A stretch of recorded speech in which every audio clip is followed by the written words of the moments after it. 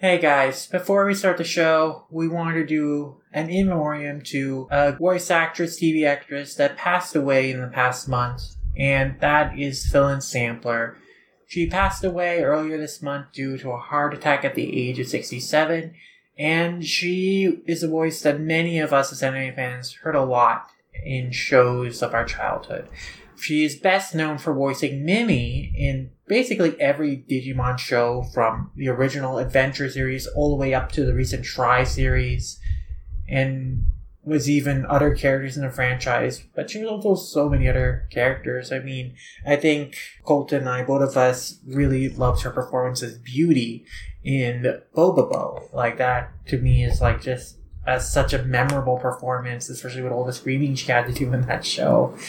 And it was just, that is the voice of that character for me. Like, her performance there. And she also is just such a memorable voice in so many other shows. She was Misao in the Kenshin dub. She was in Wu Exorcist as many characters. She was, like, in Onizuka, she plays, like, a lot of different female characters. They had a very limited voice pool in that show. So she was, like, she was a very distinctive voice in a lot of different shows. She was apparently adult Toph in Legend of Korra, which I actually didn't know. Yeah, no, she was. Like, and that was a great performance too. Like, she really was able to do adult Toph really well. So, yeah, it's such a shame to hear that she passed away at such a young age, relatively, like 67. There's still plenty more that she should have lived for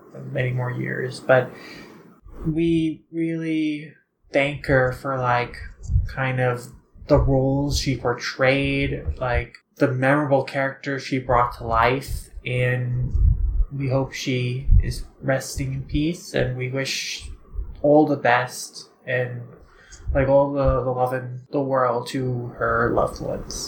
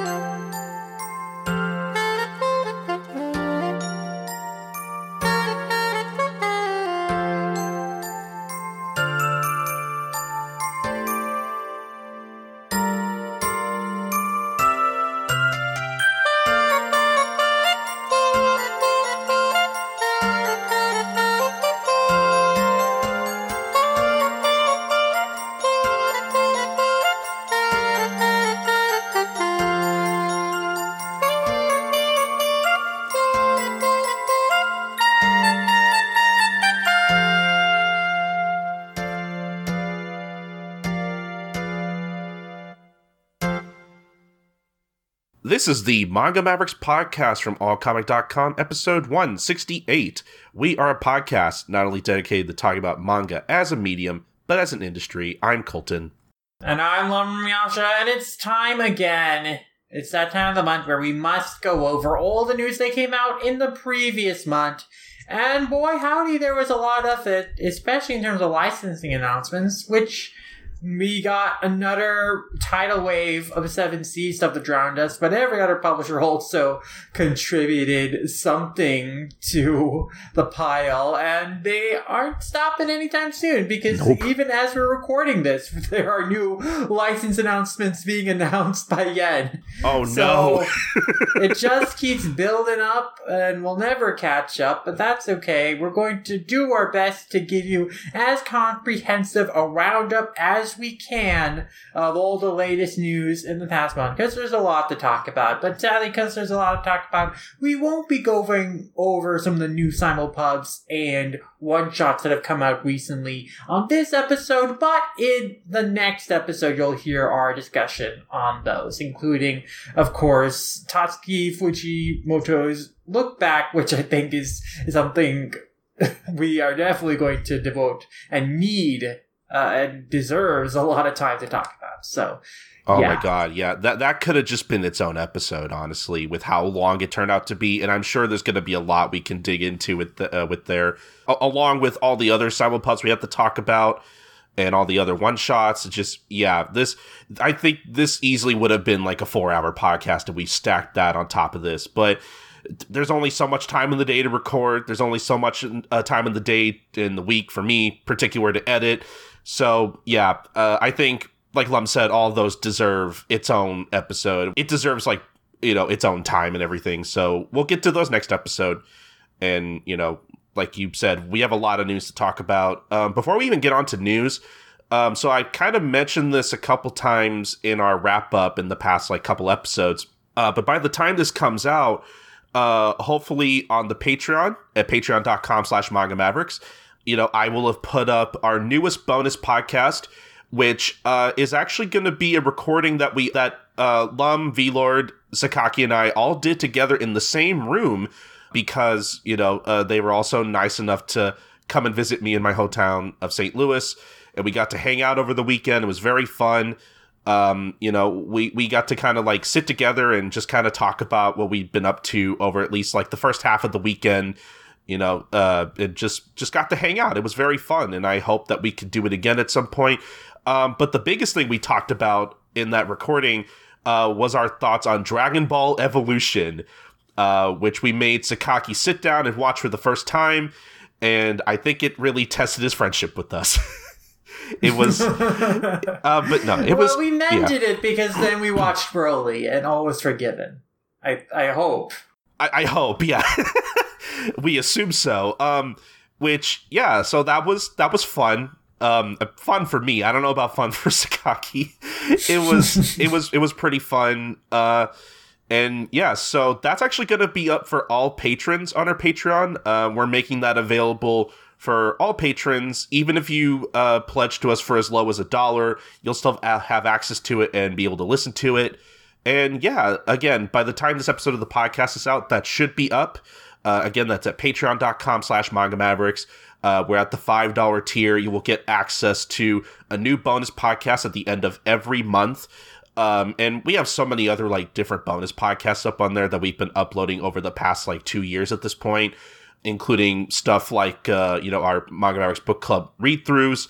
I think our first one was JoJo's Bizarre Adventure, Phantom Blood, that I did with Grant, that you probably listened to on our last episode about Fist of the North Star. If you want to hear more from Grant, we're trying to go through JoJo's. We already went through part 1. We're hopefully going to go through part 2 at some point here in the near future. Probably sometime after we finish up our read-through of Saint Seiya. I know that's kind of taken a bit to like finish up and come out. It's still going to be like another couple months before we like get back to that, because Doc and I kind of need to find time to basically record the last 2 episodes. We need 2 of that. We're almost done with Saint Seiya, and I'm really excited to see how it ends. But basically, if you want to hear us talk about that series and more, again, all this can be found at patreon.com/Manga Mavericks. And yeah, I think that's enough plugging for the Patreon. So let's just get right into news here. So I think we're going to start off with our usual list news, and we're going to start off with the New York Times graphic books and manga list for July 2021. Starting from the bottom here, all the way at number 15, we have Spy Family Volume 5. Not the first time that Spy Family has been on this list. I think it's the second time it's been on this list, if I remember correctly.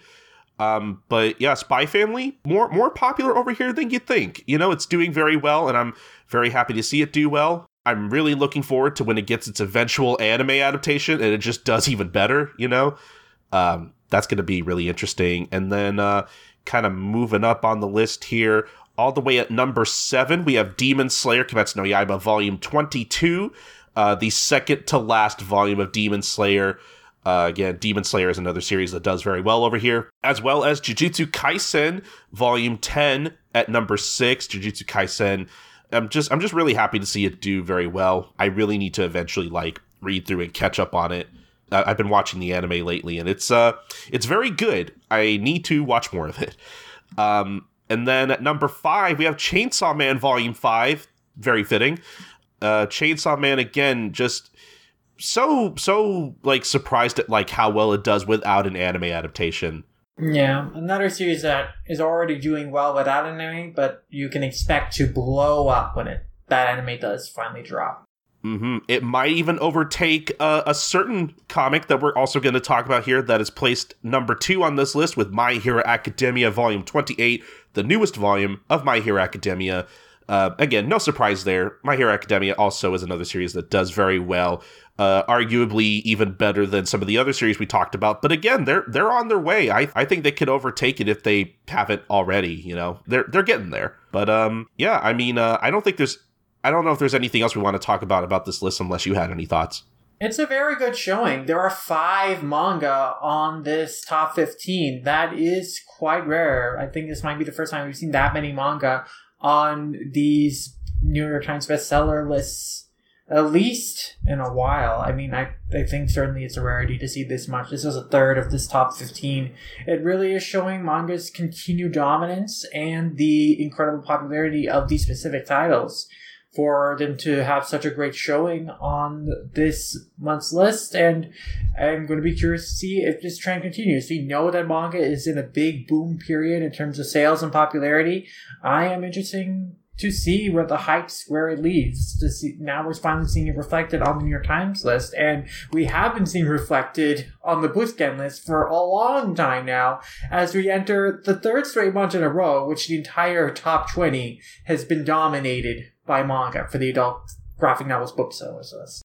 I was going to say, speaking of dominance, yeah, this, like you said, this is the 3rd month in a row where it's just completely dominated. But why don't we just get into the BookScan list here? So we're going to start from the top, going all the way to the bottom. At number 1, we have My Hero Academia Volume 28. Again, like we said, newest volume of My Hero Academia. Not surprised, it always does very well. Along with Volume 27 at number 12.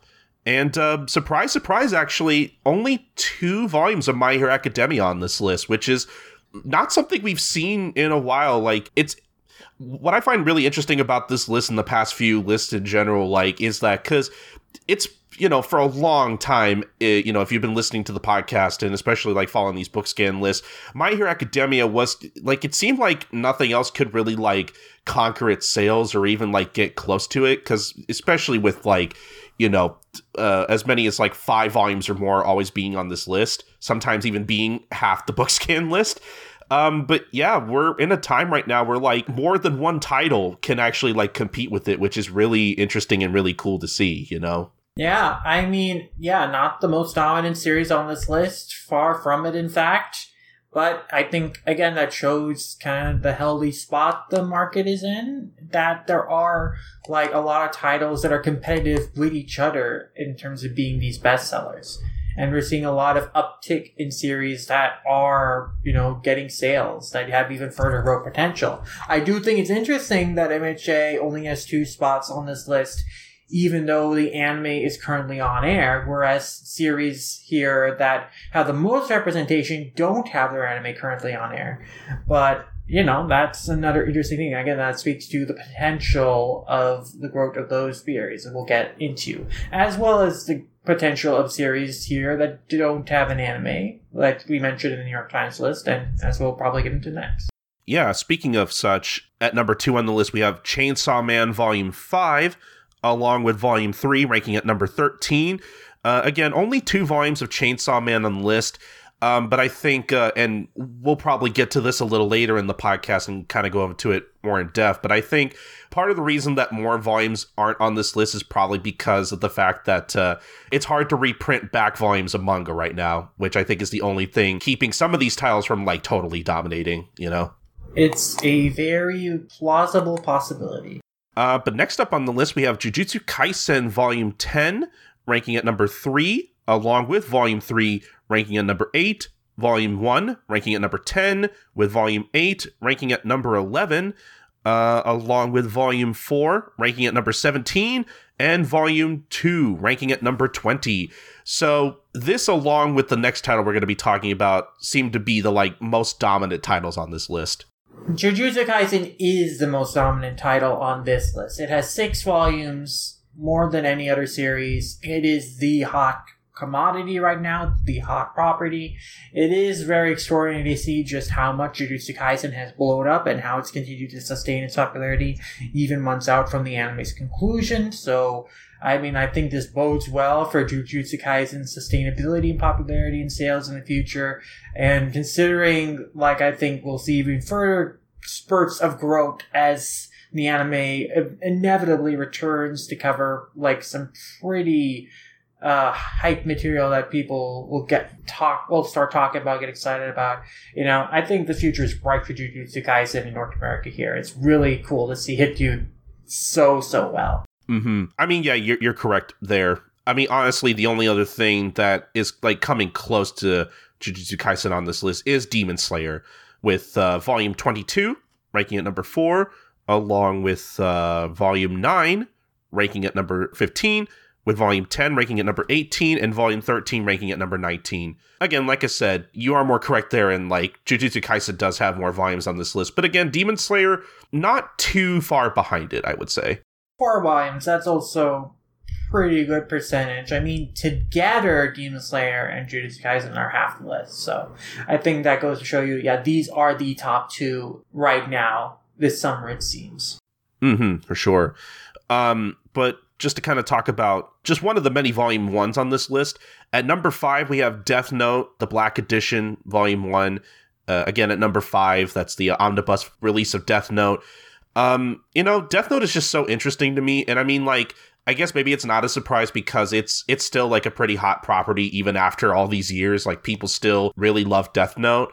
But, I don't know, it's just interesting to see, like, how many people are, like, getting into Death Note even this far into its, I guess its, existence. I don't know what I was trying to say there. It's an evergreen title. People are always getting into it. And I think we also notice a trend among the series on this list of titles that have a darker edge, like some macabre element to it. And Death Note, even though it's not a graphic, violent series like some of the other ones here, like, it does fit into that mold of a series with kind of that darker sensibility of dealing with some of the supernatural, dealing with, as in the title, death. So, yeah, I think that's kind of what a lot of people are into, those kind of stories right now. And that, you know, definitely fits that mold.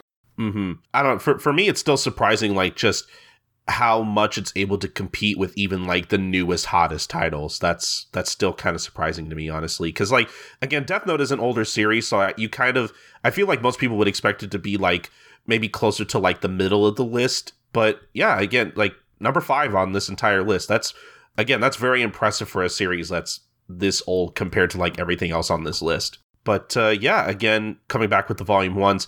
At number 6, we have Attack on Titan Volume 1. Again, that always kind of has a place on this list. It continues to sell. At number 9, we have the return of Uzumaki from Junji Ito. It's been a while since this has been on the list, but it seems like people are picking it back up again. And yeah, again, I'm still really interested in, like, how well it's going to do when that Uzumaki anime eventually makes its premiere on Adult Swim and Toonami. Yeah. I mean, Uzumaki is another one of those evergreen titles that people are always getting into. So I think that the anime could only help, like, expand the audience, but clearly, even without it already doing very, very well. No, yeah, for sure. Again, it was interesting because, like, it seemed like for a few months there, it was just, like, continually on the list, and then it kind of dropped off for a bit, and now it's come back, which it's interesting to me. Yeah, it comes and goes in waves. For sure. Speaking of, we have The Promised Neverland Volume 1, ranking at number 14. Again, The Promised Neverland is another series that I feel like people are constantly getting into and trying out, which is pretty cool. Along with Toilet Bound Hanako-kun Volume 1 at number 16. Again, another series that people are constantly getting into. I'm very happy for Yen Press in particular that they finally have a title amongst their catalog that can compete with all these other titles, you know? But that's really about it for the list. Again, pretty clear, like you said, that Jujutsu Kaisen and Demon Slayer are kind of the two biggest things right now in terms of, like, what sells in bulk in particular. A lot of people are interested in both franchises, but yeah, I don't know if I have anything else to add unless you do. No, I mean, again, manga is in a really dominating spot. It's in a really great place. We're seeing a lot of titles, like, do really, really well, not just a couple. Like, there's, like, 9 different titles on the list now. It is like mostly Viz stuff. It is mostly Shonen Jump stuff, but even so, we do see that Kodansha has a really great title that obviously has been doing well for them for years in Attack on Titan, and Yen has found like really super mainstream success with Toilet Bound and Nako-kun, which is super cool to see. And yeah, I think that we're in a really good spot in terms of manga sales, and as we'll get into later in the podcast, we're in such a good spot that supply can't keep up with demand, but, I think that is a better problem to have than if there was too much supply and not any demand, like as was the case in the crash of the late 2000s. So, yeah. No, yeah, for sure. I mean, think of it this way. The emptier the shelves are at bookstores, that probably means the better they're selling, I mean, it sucks when you want to get, like, the newest volume of Chainsaw Man, and it's not there, but, it means it's selling well, and that's good. Yeah. But yeah, I guess this is normally the part of the show where we would, like, move on to, like, serialization news, but we actually have a lot of, like, new manga apps and services to talk about, and I guess starting off with, so on our last news episode that I did with Sakaki, we talked a little bit about Azuki. If you listen to that episode, you will know that we unfortunately recorded that like before it launched, and now at the time of this recording, it's been a few days since launch. And yeah, I guess I don't know, Lum. I don't know if you have any thoughts on the service that you want to talk about real quick before we move on to everything else. Azuki is a pretty good app in terms of UI design. Like, I know Evan Minto and the crew, they worked very hard in it. I definitely think it shows. I think that there are some things that don't work. Like, there can be some technical frustrations, but they've kind of been smoothed out as it's going along. I think, obviously, the plus that everyone was talking about is the fact that double page spreads show up on this app as compared to a lot of other different apps where they can be broken apart in a frustrating way. So that's a good thing. Yeah. I think the big thing, though, is when we're talking about selection here, what separates Azuki from other services? Because the Kodansha catalog is everywhere. Like, Kodansha has been very liberal, hosting their stuff on different platforms. And so, like a lot of the stuff that's on Azuki, you can find elsewhere. Some titles Azuki have more chapters than you'd find elsewhere, but others do not. It's compared to like maybe Mangamo or other places. And also, I mean, they don't have a ton of like exclusive things that you can only read on there compared to Mangamo, which has tons of exclusives. I will say, like, the inclusion of the Kaiten Books catalog is really nice, to have like their books available as part of the subscription. But yeah, I mean, I think Azuki is like a really nice app if you want to read Kodansha titles. I think probably the strongest selling point for it is for like Kodansha's currently running Simulpub series. The bulk of them, or a lot of them, have like their full runs. Not all of them. Space Brothers has like a huge 100+ chapter gap in the middle.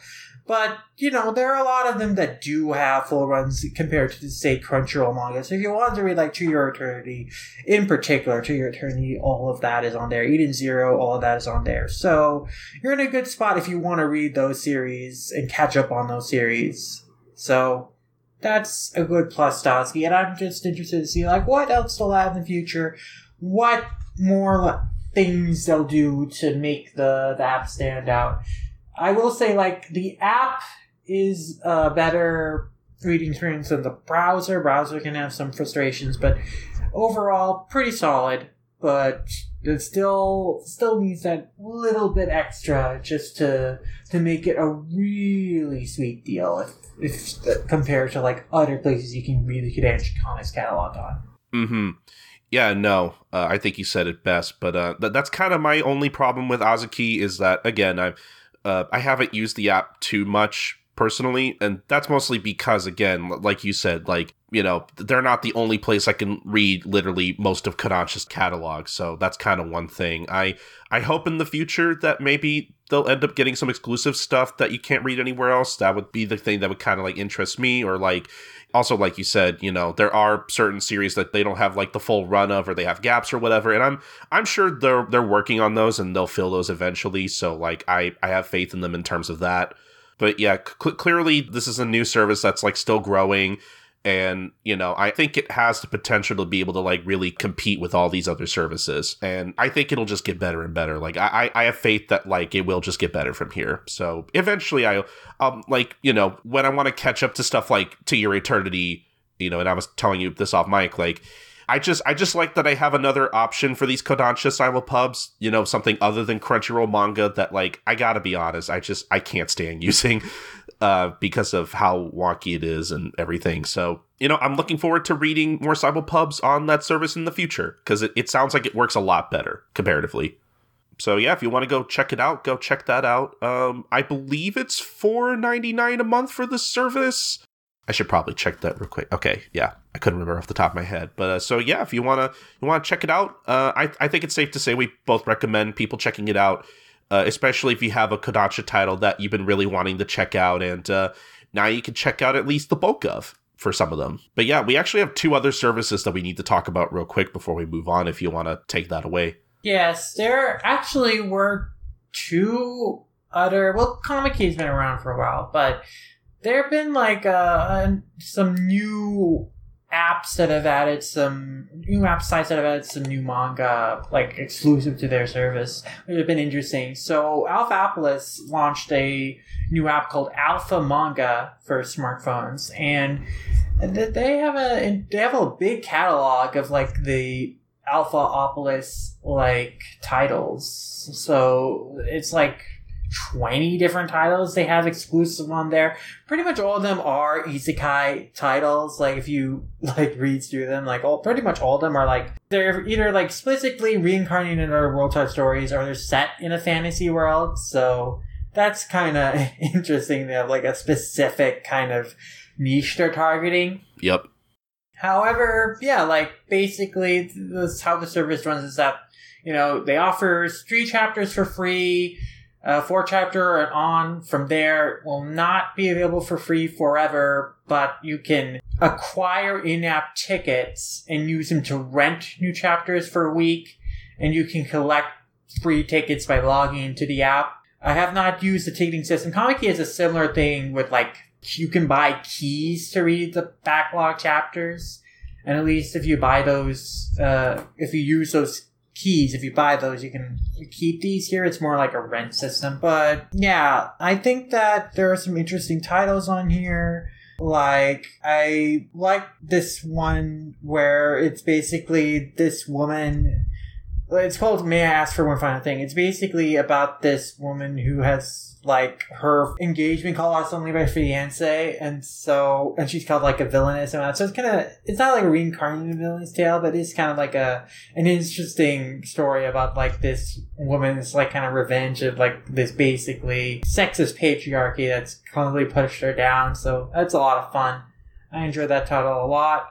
There's some other cool titles on here that, are definitely worth checking out. I'm sure, in our next episode, I'll probably bring up some more titles that I found interesting just briefly to spotlight. But they've got a lot there. But again, it is very much all isekai, essentially.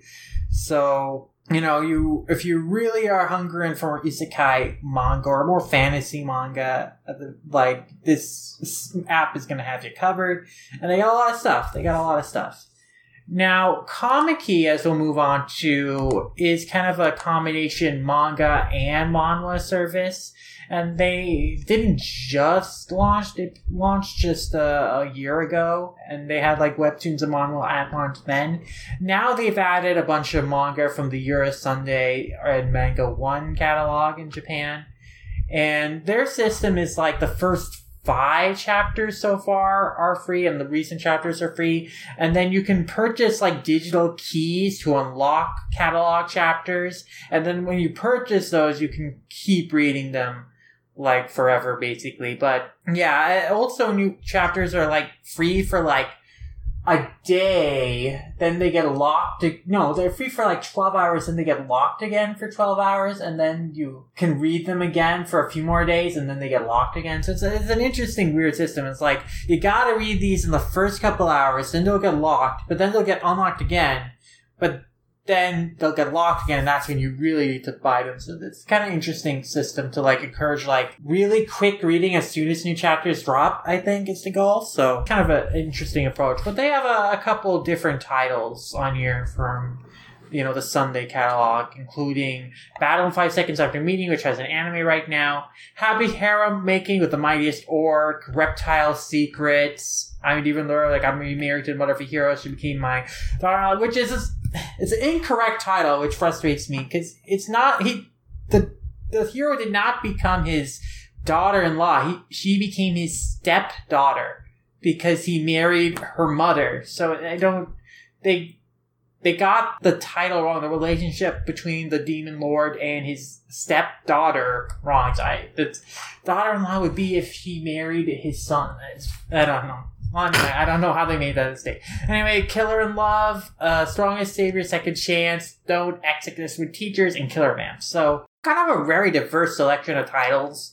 Like, very, very different stuff. My favorites are definitely Reptile Secrets, which I think Wheeler described best as the Gashitashi with reptiles, just about, like, working at this pet shop with reptiles, about this girl who's, like, super enthusiastic with reptiles, from a well-known hentai artist, too, so you got a lot of that kind of etchy edge to it, but it's mostly non-pervy. It's actually pretty fun. I'm a Demon Lord, and the hero became my the title is Zarla, but it's like should be stepdaughter. Anyway, that one's really fun. That's funny too. It's a funny premise about like the Demon Lord gets married to the hero's mother, and then he's basically the relationship between him and the hero's like now he's kind of her father, and they have kind of like a fun little back and forth there. Like as they have to get used to being each other's family now. So it kind of reminds me a little bit of like kind of the vibe of Torture Princess, where like, you know, the Demon Lord and his group are like just pretty genial characters, and they act kind of friendly to the heroic characters. So I like that a lot. That's a lot of fun. And yeah, so those are like my two favorites. And then I know that V-Lord really loves Killer Vamp. And basically, keep your ear out for the next Saturday Night Shoggy, because I know that the V-Lord, Sakagi Mirren, they're going to cover all of these. They're going to share their thoughts on these. At least V-Lord is probably going to spend some time because they caught up on all of it. And also, V-Lord made a thread about their first impressions of like all the comic-y Sunday titles. So we'll link that in this show notes so you can check out more thoughts on all of them from V-Lord. But it's a cool collection of stuff. It's cool to see, again, some more Sunday stuff, or Sunday Manga One stuff. And hopefully we'll see more. Like, their goal is to eventually, like, you know, catch up with the backlog of all these titles and then kind of continue simulpubbing them from there. So that'll be cool to have some new simulpubs of Sunday titles. That would be cool, yeah. I mean, in general, with, you know, that's just an idea of mine that I kind of have listed in our ever-growing dock of ideas. But I mean, eventually, like, with some of these newer app services, I would maybe like to dedicate some time to do what we did for Mangamo and Futakiya and maybe talk about some of these titles maybe in the future when we can like find time for them, you know. I think that'd be pretty cool. I'm kind of up for exploring new like manga services to kind of keep that up. Like I like doing that. It's always fun. Absolutely, and especially since they do plan to continue adding new manga to their catalog, so it'll be interesting to see how they grow their services. For sure. But yeah, definitely go check all these out if you're interested. Lum, I think there was one more thing you wanted to talk about before we get into serialization news. Well, it is also worth mentioning that if you're interested in checking out some Yen Press titles digitally, they've been added to Library Pass. So, like, they will add 100 titles to the surface of Library Pass, and those are going to be available to libraries and schools, you know, that, you know, have partnered with them. And basically, the Surface Comics Plus allows readers unlimited online and offline access to digital comics, graphic novels, manga at their libraries and schools. So yeah, 100 Yen Press titles will be available on there. Looks like a lot of like the Western media license type titles. So like the Star Wars manga, the Kingdom Hearts manga, Big Hero 6 manga, like those will be on there. But if they're going to be like 100 titles, like it might be just 100 books, but I think they'll probably have some more selections on there. Probably. So yeah, I mean, this is a cool thing for libraries and schools, to have like some access to some digital manga for kids to read. I think that's really nice. Mm-hmm. That's pretty cool. The more titles available, the better. So that's good. But yeah, I guess with all that said, we can move on to some serialization news. And this first one is really interesting. Not something that we see very often, if at all. So apparently, the author of Kakegurui, Homura Kawamoto, came out with a new isekai manga that was canceled after one chapter. Specifically because, like, part of the plot of the manga basically has to do with this character who, like, wants to join up with a guild of characters that seem very familiar, and that is because they're basically they're all supposed to, like, represent, like, different characters from, like, other isekai shows, like, stuff like Sword Art Online, Overlord, Konosuba. I mean, it's very blatant in the character designs. Yeah, I mean, I think the Kirito stand-in is, like, the most obvious one, along with, like, the Ainz one. I mean, even the Katarina and the Ainz Overlord, like, all of them are pretty blatant to what they're referencing, I think. Mm-hmm, but from what I'm gathering, it looks like it was canceled because Kadokawa, the publisher, was afraid of, like, how they were depicting these characters, because I guess they were, like, depicted as more, like, villainous, and I mean, they commit acts of rape and murder, these characters, so it's kind of I did not know that. Far. Okay. Yeah, so there was someone who made a comment about, like, it's one thing to parody these characters, but to turn them into, like, villains who do such hateful acts is, like, going way too far in terms of the realm of, like, good taste and parody. And so that got a lot of people upset, like, not just fans but creators upset, and so that is kind of what created, like, this big pushback and negative reaction that got the series canceled after one chapter, and basically, led Kadokawa to issue an apology to the creators and say, okay, we won't publish works that denigrate, like, both a series that we own, like, characters that we have, but also competitors' characters like this anymore.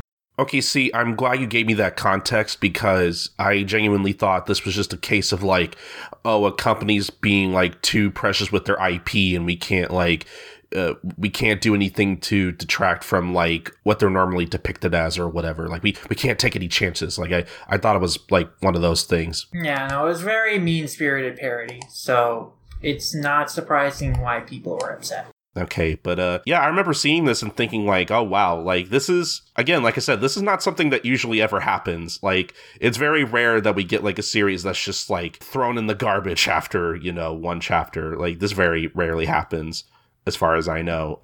But what's even more interesting is that Kawamoto is coming out with another new isekai manga, specifically in Akita Shoten's Champion Red.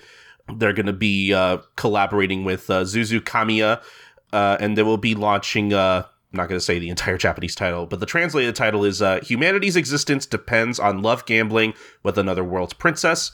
That'll be coming out on August 19th, and the story specifically follows Ryumiz, I think that's how you pronounce that name, the daughter of the Demon King from another world. Kazuki of the human world is entrusted with her, and should he accept his duty, he shall die. But if he refuses, the world will be destroyed. So, just judging from the key art in particular, this already looks way more approachable and way more lighthearted than the other series that they were trying to do. It is funny that they've gone from making this dark isekai parody manga to an outright just isekai comedy in just a little over a month's time. Like, they found a new project to work on very quickly and an actual isekai project to work on very quickly. So that's kind of amusing to me. But this is, of course, with a different publisher, Akita Shoten. So it's interesting. I feel like we'll see. We'll see what the comedy of this will be. Maybe it was all, like, calculate controversy, and the series is actually going to be building off of the other series. Somehow it's actually going to be a continuation of just a sneaky way to continue the ideas he wanted for the previous series. So we'll see. We'll see what Kawamoto is coming up with. I didn't even think about that possibility, but, like, and I know you were probably joking, but, like, I could see that possibly being the case. That's not, like, out of the realm of possibility, that this could have been all calculated, and this could have been all a way for them to be like, oh, hey, so I have this new isekai manga, and, you know, the drumming up controversy to, like, bring in eyes on this new series. Like, I could see that being the case. You never know. I don't want to put on my conspiracy helmet too tight, you know, but still. But yeah, that was a whole thing. And I guess, Lum, do you want to talk about the next series that's ending? There are a couple of series ending. First is a series that I'm sure Sakaki is very sad that it's ending because it's from Fukuchi. Ponkotsu-chan is ended on July 21st. Sunday Susan, another Sunday Susan a lot of series. Actually, that's what we'll get into. But yeah, that's ended at the time of this recording. And yeah, so I'm sure Fukuchi will come back with another work, but I know Sakaki, big fan of the series. I think that one of Sakaki's big complaints with, I think, Witch Watch is that it's just like Ponkotsu, but not as good. So, you know, that makes me interested to read Ponkotsu, and, you know, it's not that long series, so I'd love to see it get licensed by someone sometime. But regardless of where that happens, it's a shame that, you know, another pretty enjoyable Sunday series is ended, but I'm sure that Fukuchi, you know, very prolific author, I think they'll come back with more work soon. However, it's not the only Shonen Sunday series ending soon, because Mono Megumi Tsukida Arake, that's also ending. It's going to end in issue 40 of Weekly Shonen Sunday, so about mid-August. So, yeah, Sunday has been losing a lot of series recently, and it's interesting, because I don't know if they've announced, like, a lot of new titles coming in the works, so we are gonna have to see. Like, this is a big changing of the tide for Shonen Sunday, and I wonder what's in store for the future. For sure. We talked about it on our last news episode, but it is worth mentioning that at the time of this recording, Sobote has also ended. Again, we talked about that in our last news episode, but I just wanted to put that there. I think from what I've seen Sakaki post on the WSS Talkback Twitter account, it seems like Sunday's just going to be running like a bunch of one-shots for a while. I think there's supposed to be another new series coming up, taking place in like prehistoric times. That's supposed to be like a rom-com kind of thing. I actually thought that seemed pretty interesting and kind of cute. But yeah, I think they're just going to kind of, it seems like they're just going to kind of fill in the blanks with like whatever, I guess, until I'm assuming at some point Sunday will just come out with like a huge swath of new series that they're going to publish eventually. Yeah, I mean, they should, considering like I feel like this is like fourth or fifth series, like they've ended in just the past couple months, so they should probably get a new swatch of stuff in. But Sunday isn't the only place where series are ending, of course. And this is a title that's so recent and has so much buzz behind it that we thought it could be a bigger deal than it ended up being, and that's Ashidaka. That's ending in the next issue of Monthly Shonen Magazine on August 6th, so not too far out from when you're listening to this. And yeah, I mean, I fell off of Ashidaka. I'll definitely catch up on it now that it's over, but, you know, this was it was simulpubbed simultaneously in multiple languages when it came out. I think they really expected big things from it. The art is really good, but I guess it just did not click with readers in Japan or abroad. So coming to kind of an end here very shortly.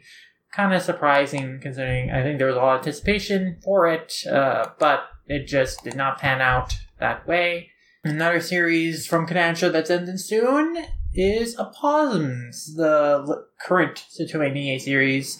That's also going to be ending on the end of August, on August 25th. This has been simulpub by Kodansha.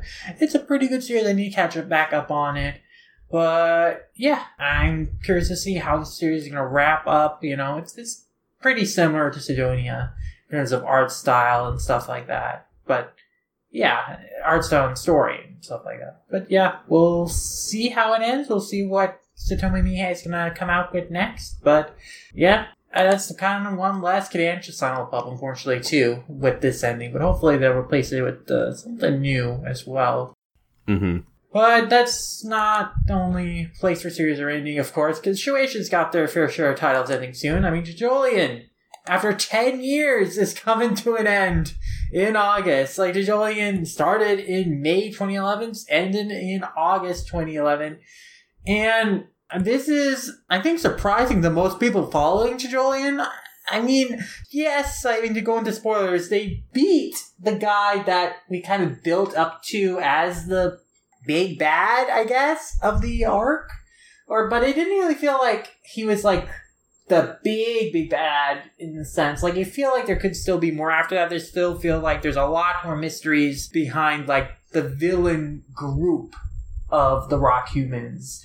The entire concept, and then the curse of the Hijigata. It's like all that stuff that you think they would go into more, but it kind of is just ending where it's ending right now. It kind of feels similar in that regard to how Golden Wind ends. In no small part because, much like Golden Wind, it also is kind of ending with kind of this, like, epilogue, which is kind of like a flashback to the past that is kind of exploring, like, things that set up events in the story we had just read, as well as kind of reconfirming and re-exploring certain themes that were brought up and kind of transition into the next, I'm sure the next part and next idea. I'm pretty sure with all the stuff that went down in JoJolion, all the ideas that were brought up, all kind of the seeds for future kind of things to explore, there's going to be a part 9 at some point. So I'm curious to see that, but it is kind of interesting to see that JoJolion is wrapping up in the way that it is. And I feel like a lot of people have mixed feelings about that. I'm pretty fine with it. I just, it's just interesting to me. JoJolion is by far the longest JoJo's part, and it simultaneously feels like it went on for too long, and it isn't going on long enough. So it's kind of a weird, fun place to be at. But obviously, I really do think there's going to be part 9. I feel like the story has been primed to go there. So we'll see. I think Araki will take a short break, but then come out with part 9, and not too long, I think. No, yeah, I would love to see what he does with part 9 in particular. I'm gonna make a bold prediction in that I think they're gonna try to. I don't know. I think it'd be kind of cool, but like, I wonder if and when, like, I should say when part 9 starts up, I wonder if they're gonna try to, like, simulpub it. I hope so. I think that'd be really nice. I would love to read New JoJo simulpub legally. That'd be so cool. That'd be so nice. It'd be really confusing, I think, for some people, especially if part 9 follows up directly on stuff that happened in 7 and 8 in terms of concept, because it's so radically different from stuff that people are experiencing in just the first 5 parts and going into part 6. Obviously, not just the fact it's another world, another timeline, but also kind of their core elements of that world that is so different from the main JoJo. But I think, I still would love to see it. I would love for Viz to do that if, like, when Araki does a part 9. If he does part 9, and yeah, that'd be cool. I'm just saying. I feel like if and when Araki comes out with part 9, like, I feel like this would be like the opportune time for a JoJo simulpub. I think that would get a lot of people excited. I think you would bring in a lot of eyes with that in particular. I think so. But JoJolion's not the only thing ending soon, because Golden Kamuy looks to be starting its final arc. And has, by the time we're listening to this, and we don't know how long that's going to run, but it does seem that Golden Kamuy looks to be entering its end game. It's been running for a good few years now, so it's no surprise. But I'm curious to see how it will wrap itself up. Oh, man, yeah. But as things are coming to an end, we are seeing things returning in the sense that, well, actually, the order seems a little messed up here. Let's actually talk about some things that are also going on hiatus still, because A Sign of Affection, that's another Kodansha title, but that's another simulpub, but that's going on hiatus for a little while because the storyboard writer of the series is, going on hiatus because she's recently given birth, so, she's taking some time off for childcare. So that is going to be on hold until the January 2022 issue of Kodansha's Dessert. So, yeah, that's kind of a shame to see this series, like, kind of take a break for so many months, especially a simulpub series. But I think, it'll be cool. I think it's good that they're taking time off for childcare, and I think that, it's something to look forward to see it return in November. So that's one thing that's going on hiatus, but will return inevitably. And then something that also has gone on hiatus for different reasons is Blue Exorcist. And Blue Exorcist, man, it's such a place to go on hiatus on because they're fear of what seemingly could be the final battle. It's like Rin versus Satan. Like, what? I mean, it is what it is. Like, it's building hype. It's building anticipation for the conclusion of this arc we're in, conclusion of this battle we're in. But yeah, it's going on hiatus for 8 months until April 2022 because the author, Kato, is going to be doing an adaptation of Fuyumi Ono's Strange Tales from the Handy Shop Karakuya horror novel. It's going to be a short 6-chapter, like, mini-series that's going to start in the Jump Square in September. So that's pretty cool. And Kato mentioned that she'd love to continue work on Blue Exorcist at the same time, but, understandably, that'd be a little too overstressing and a little bit too much, especially since this is her first adaptation of a novel. So I think she made a good call putting Blue Exorcist on hiatus not to overwork herself. And even though it's frustrating because they're like, it seems like we're at a big battle here. It's Rin versus Satan. It feels like something we've been building up to, This could be... I don't know if this is the final arc, but we feel it's like we're in a climactic moment in the series. But, I think that just builds the anticipation and enthusiasm for the return when it does happen in a little less than a year. Still, it'll be quite a bit. But I'm looking forward to her adaptation of Strange Tales from the Handy Shop Karakuya. And, it's since the Jump Square thing, since it's a miniseries thing, I would love to see Viz Simul Puppet. I would hope they could take a chance on it since it's kind of a short commitment thing.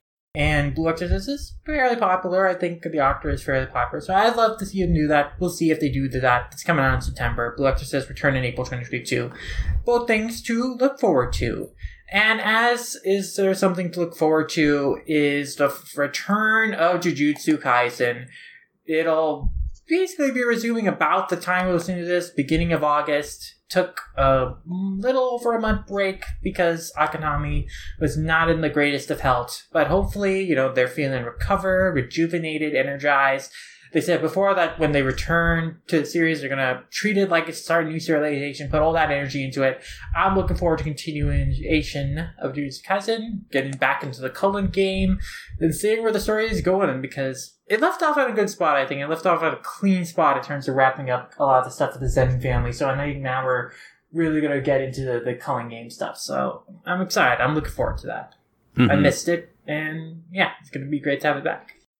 Now, as far as other, new things coming, let's talk about some spin-off stuff. And this is a kind of an interesting one, because the artist of Hellward and Higama, Natsuki Hokami, is drawing a Demon Slayer spin-off, specifically a spin-off of the Demon Slayer Gakuen concept that's going to come out in Sakyo Jump in August. And yeah, that's going to basically be kind of a chibi comedy of the characters, kind of a high school setting, super deformed style. So, that seems kind of cute. I think that Natsuki Hokami was a great artist, so I like their work on Higama. I'd be interested in this. And considering what a Hakamani Demon Slayer is, I wouldn't be surprised if at some point we see this get localized. So, something I'm curious about, and we'll look forward to if we do see an official English version of this. Now, another new interesting thing in terms of spin-offs coming out is that we're getting a new chapter of Orange. Like the first new work from the creator Takano in quite a bit. And also, kind of the first new, Orange chapter or, related to the story in quite a bit. After, kind of the bonus volumes they did, like Orange Mirai and whatnot a few years ago. So, yeah, this one is going to be focused on Azusa, so probably a check-in on how she's doing in the present, some stuff with her. So I'm curious about that. I think it's an interesting thing to do. I forgot that Orange is, almost a decade old at this point, but still quite beloved as a series. So, yeah, kind of cool to see, hey, a new chapter in this kind of coming out, around this. Well, I mean, this is coming out now. It basically already has come out. But, yeah, I mean, I'm sure also that Kodansha USA did publish a lot of those spin-off volumes of Orange. So I think that I'm disappointed they didn't do like a translation of this, a simulpub of this, but I'm sure like eventually, I bet there'll probably be another collection of new Orange one-shot spin-offs. I'm sure we'll probably get more stuff as the 10th anniversary comes next year, and then I think Kodansha USA will translate this. So like something to look forward to. Speaking of things getting new chapters, Beast Complex has got a new short story. It's getting one in August 12th issue of Akira Shoten. And there's also, it basically is going to be included in a bonus booklet for Beast Complex. So that's pretty cool, getting another new chapter. I do wonder if, like, okay, well, this is kind of outside of the compiled volume, so will we see this get an official translation?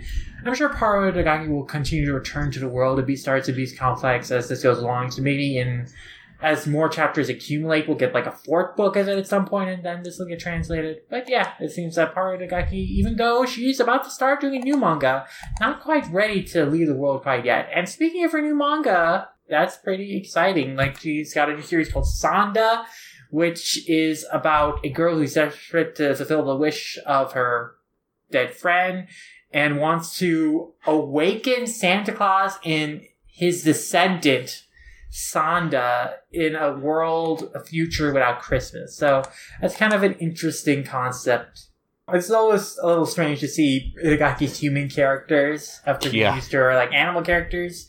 But hey, like, looking forward to this. Currently running in a Weekly Shonen Champion.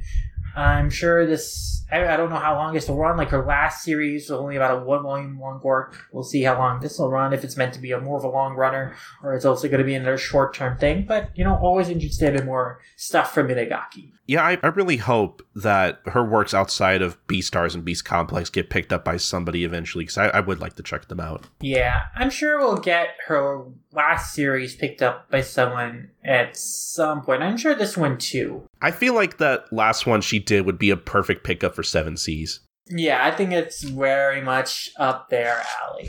Speaking of like new manga spin-off things, we have a new Sukeban Deka manga that's coming out in August also speaking of Akira Shoten, like in their monthly Princess magazine. So yeah, it's going to be done by Sai Ihara, penning the script, and Shingi Hosokawa drawing the art. It's going to be called Sukeban Deka Pretend, about a new girl who attends the high school of the series. I mean, it's going to be basically when she encounters a mysterious yo-yo and a mysterious girl. So it seems like a next generation kind of thing. Like, basically handing off the yo-yo to next generation to keep the peace, delinquent girl gang action. So I think that's pretty cool. So, yeah. I mean, I like Sukeban Deka. I'd be interested in reading more spin-offs, more work. So maybe if this does well, I think this would be something that, 7 Seas, speaking of them, might be interested in picking up. Something I'd really like. I'd also really like if the new manga from Akira Hikawa would get licensed. Like, I really enjoyed Panty Pony, Panty Buddy Dash. And so I'm interested and intrigued about their new work that's coming in Kodansha's Morning 2 magazine on August 23rd called Even Reincarnated, Kaoru is Still Spoiling for a Fight, which is about a guy who's kind of, a shut-in, but he used to be like the evil Dark Lord from the fantasy world, and he has an encounter with the hero from his world who had defeated him and now is a reincarnated high school girl. So kind of like a devil is a part-timer kind of premise. So that sounds like a lot of fun, and I like Hikawa's sense of humor. So I'd be interested in this if this ever were to get localized. And similarly, I'm interested in Takei's new manga. Haruki Takei is launching a new manga with artist Yuki Imada called Mini 4 King, which centers on kids who race laser Mini 4 WD cars. So it's kind of like a tie-in manga with like a toy brand. But, I think like the combination of Takei's writing and then this artist's art is going to be like really fun. It's going to be a Core Comics thing, so more of a kid-friendly thing. But, I think that's pretty cool. So yeah. I don't know if this will ever get localized. I don't know how popular these Mini 4 King toys are internationally, overseas. But hey, cool to see Takei doing new projects, and I'd be interested to hear like how this turns out. Mm-hmm. It looks pretty cool, actually. But is it okay if I talk about this last piece of serialization news real quick? Sure thing. All right, so, I mean, I'm sure we're both excited about this. So, obviously, Full Metal Alchemist is celebrating its 20th anniversary, which is pretty cool.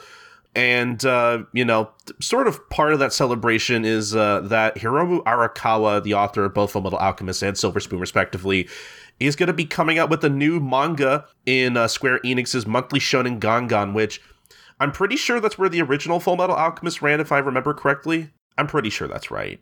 So yeah, that's really cool. We don't know anything much about the manga just yet. We do have like a kind of rough draft of like a sort of key visual thing that looks pretty cool. Like the character in front kind of looks like if Riza Hawkeye were a ninja, and I'm kind of into that, honestly.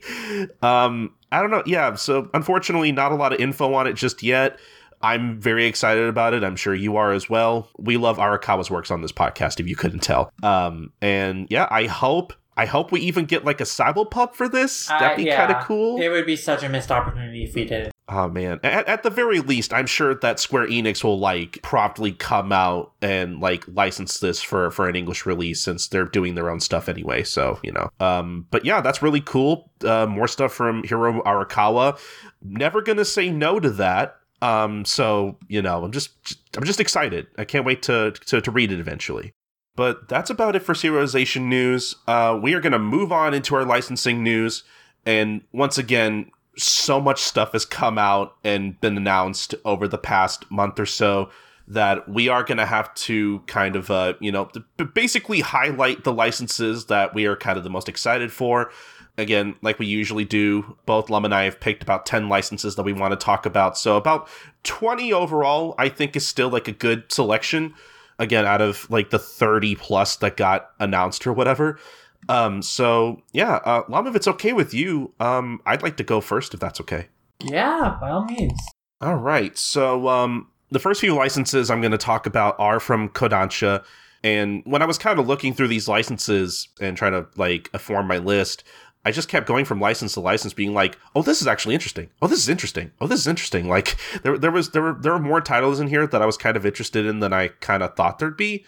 I'm not sure why I thought that, admittedly, but I was just kind of surprised. Like, oh, there's like a couple licenses here in a row I'd actually really like to read.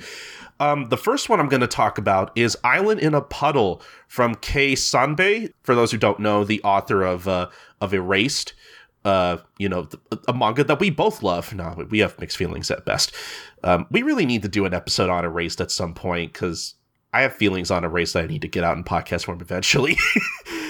Oh boy. But admittedly, as mixed as we are on Erased in particular, Kei Sanbei's other stuff always looks really interesting, and I do want to read like more of their stuff. But just to kind of talk about this one. So the summary for this one says, basically, in the tiny apartment where Minato lives, may as well be an isolated island in the middle of the ocean. That's the metaphor there.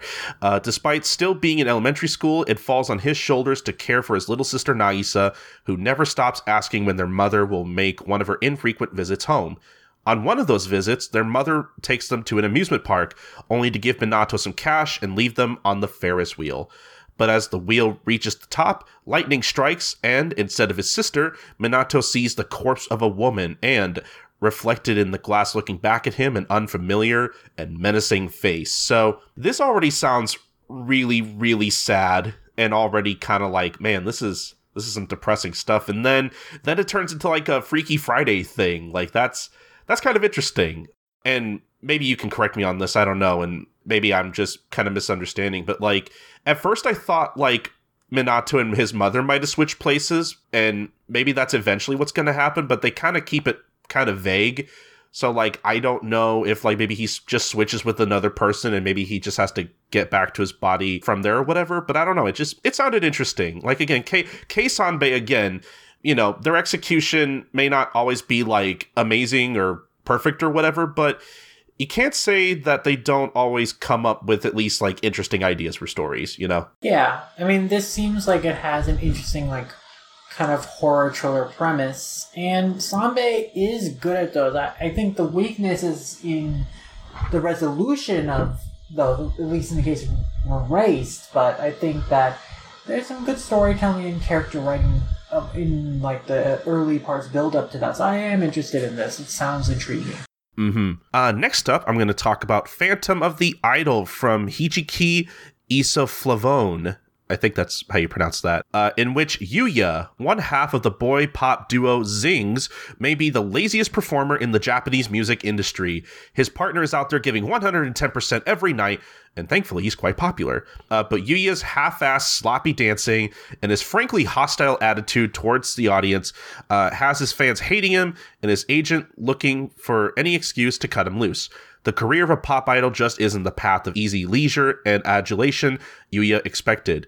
But after a particularly lifeless concert appearance, Yuya meets a girl backstage. She's dressed to the nines in a colorful outfit, she's full of vim and vigor, and all she wants from life is to perform. There's just one problem, though. She's been dead for a year. This is the ghost of Asahi Mogami, the beloved singer whose time on the stage was tragically cut short, unless, if ghosts are real, is spirit possession really that much of a stretch? So I wasn't sure how I felt about it just kind of based on the cover. I don't know what it was. It was just like, oh, I don't know about this. But then I read the premise and I was like, oh, this sounds like it could actually be like pretty fun and funny, actually.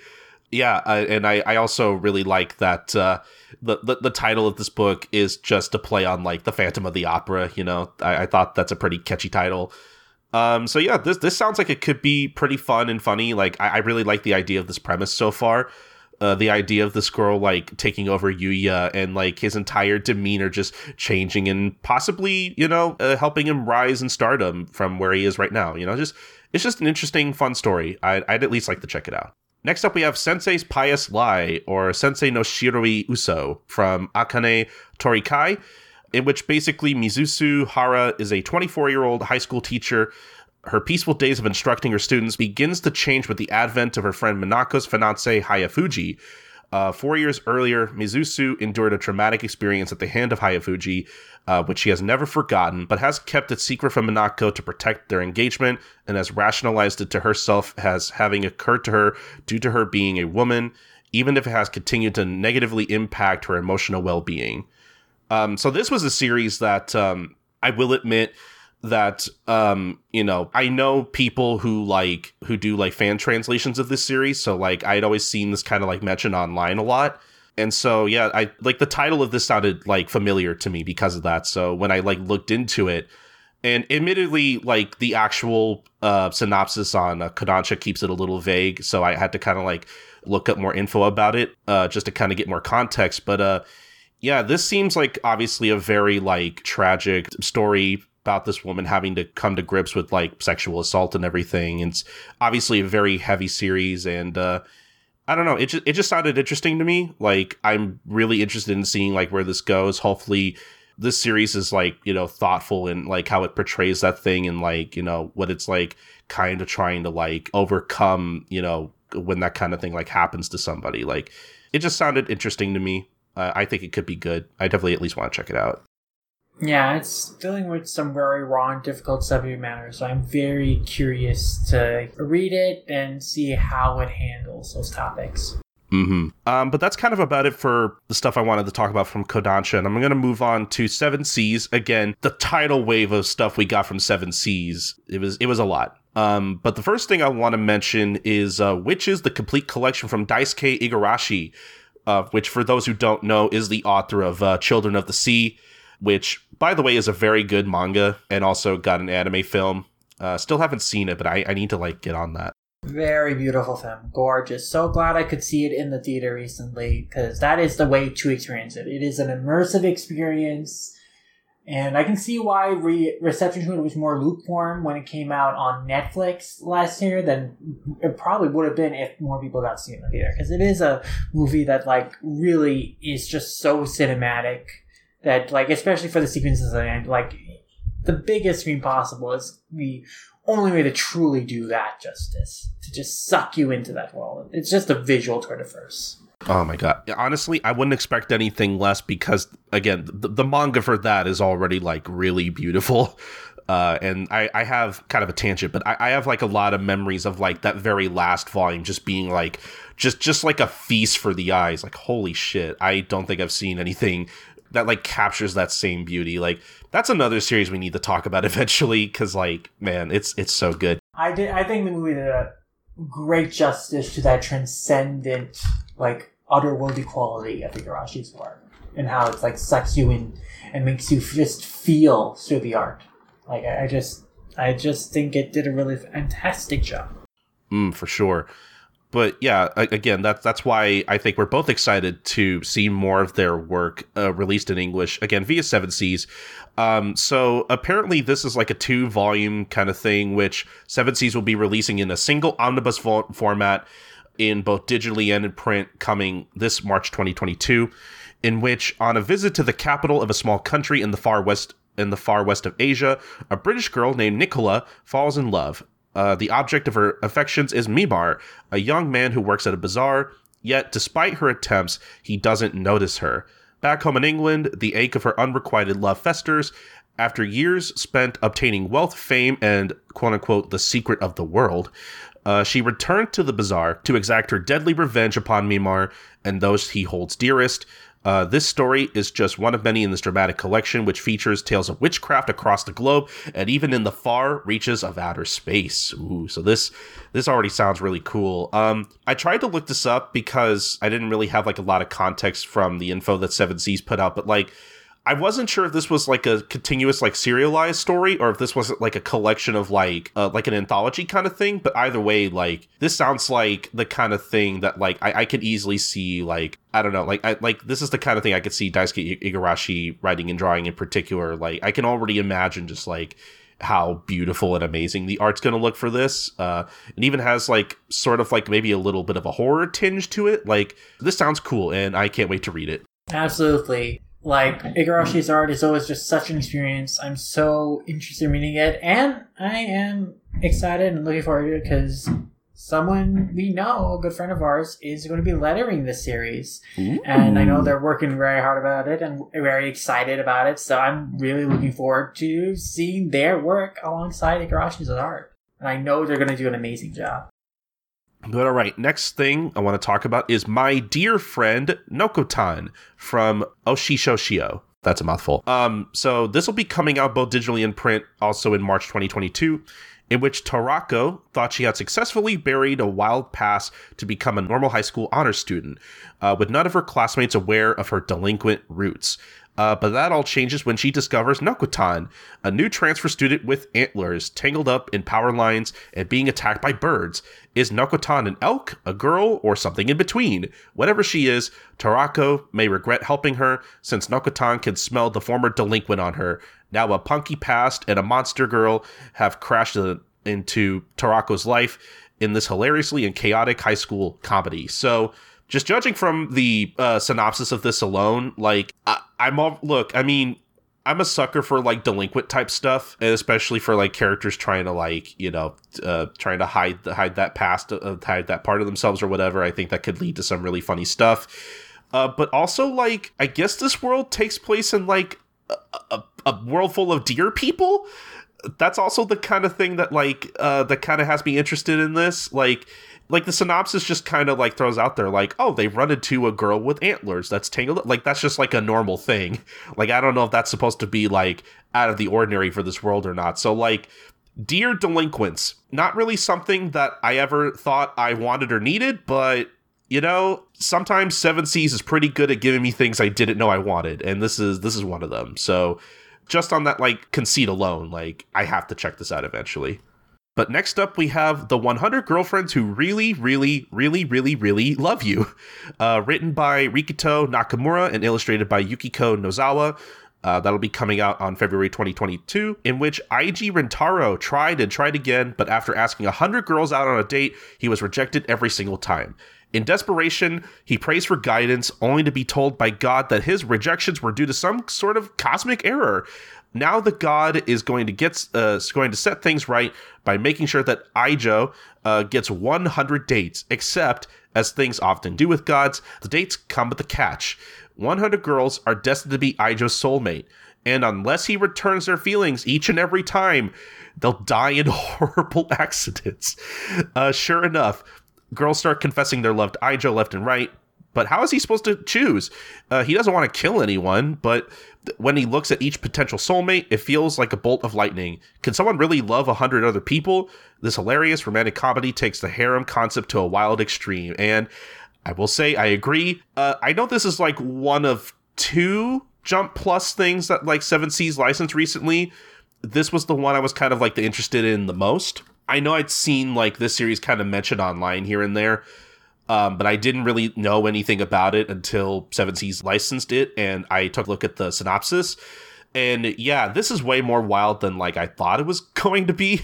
And so yeah, this sounds like the kind of thing I could really get into. It's at least like you know, I'm not usually like super into harems, but like this is at least like the kind of over the top. No, I mean this is ridiculous. Like I've heard about this. I've seen people like gushing about this for a long time. Like folks over in the WMR Discord, they love this series. And it's just basically super ridiculous. It takes the concept to its most over the top extreme, and that's what makes it just so fun. Like, oh boy, it's not even that ecchi, honestly. So it's like just fun kind of rom-com shenanigans. Just like this idea of this guy eventually collecting 100 girlfriends. Like, I think, like, he dates someone, and then one of the girls he's dating's moms also gets included among the number of his girlfriends. Oh, wow. This crazy stuff just happens in this. And it's just all comical. It's just all silly fun.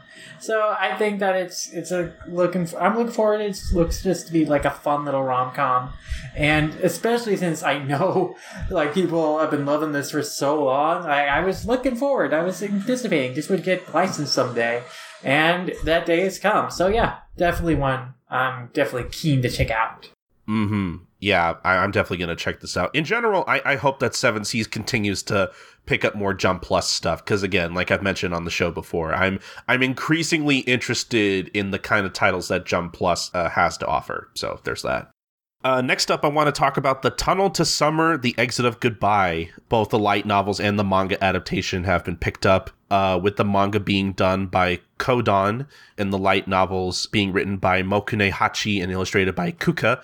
That'll be coming out on July 2022, in which Tono Kaoru has heard a rumor that the laws of space and time mean nothing to the Urashima Tuttle. If you find it, walk through and you'll find your heart's desire on the other side in exchange for years of your own life. On the night, Kaoru just so happens to find himself standing in front of the tunnel that looks suspiciously like the one the rumor describes.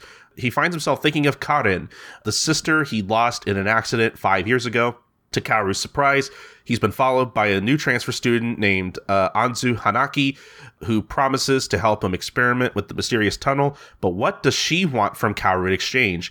And what will he have left to give after the tunnel's done with him? And so, yeah, this was a premise I thought was really interesting, kind of taking the idea of the story of like Urashima and the Tamate box and whatever that like basically ages you up when you open it, like that whole thing. I really like the idea of taking that and turning it into this like kind of supernatural premise, like turning it into this literal tunnel that you walk through in order to like go back to the past, and also like giving up years of your life in exchange. Like this is an interesting idea for a story, and I can't wait to like check this out eventually. Next up is one that I'm especially excited for, called My Brain is Different, Stories of ADHD and Other Developmental Disorders by Monzusu, in all caps. That'll be coming out on April 2022, in which this intimate manga anthology is about the struggles and triumphs of individuals learning to navigate daily life with a developmental disorder.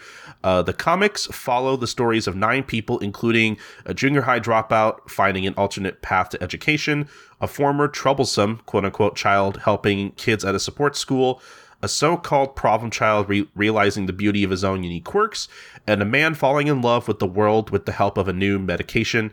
This inspiring volume illustrates their diverse anxieties and finding self-empowerment in a world not quite built with them in mind. So I think this is the title out of everything Seven Seas has licensed recently that like really speaks to me the most, because again, as I've mentioned on the show before, you know, as someone who's on the spectrum and has Asperger's, like this is something that I'm really interested in reading. And I don't know, I'm interested in stories about, you know, people like myself, you know, so this was an easy sell for me. So I'm definitely going to be picking this up, and I can't wait to read it personally.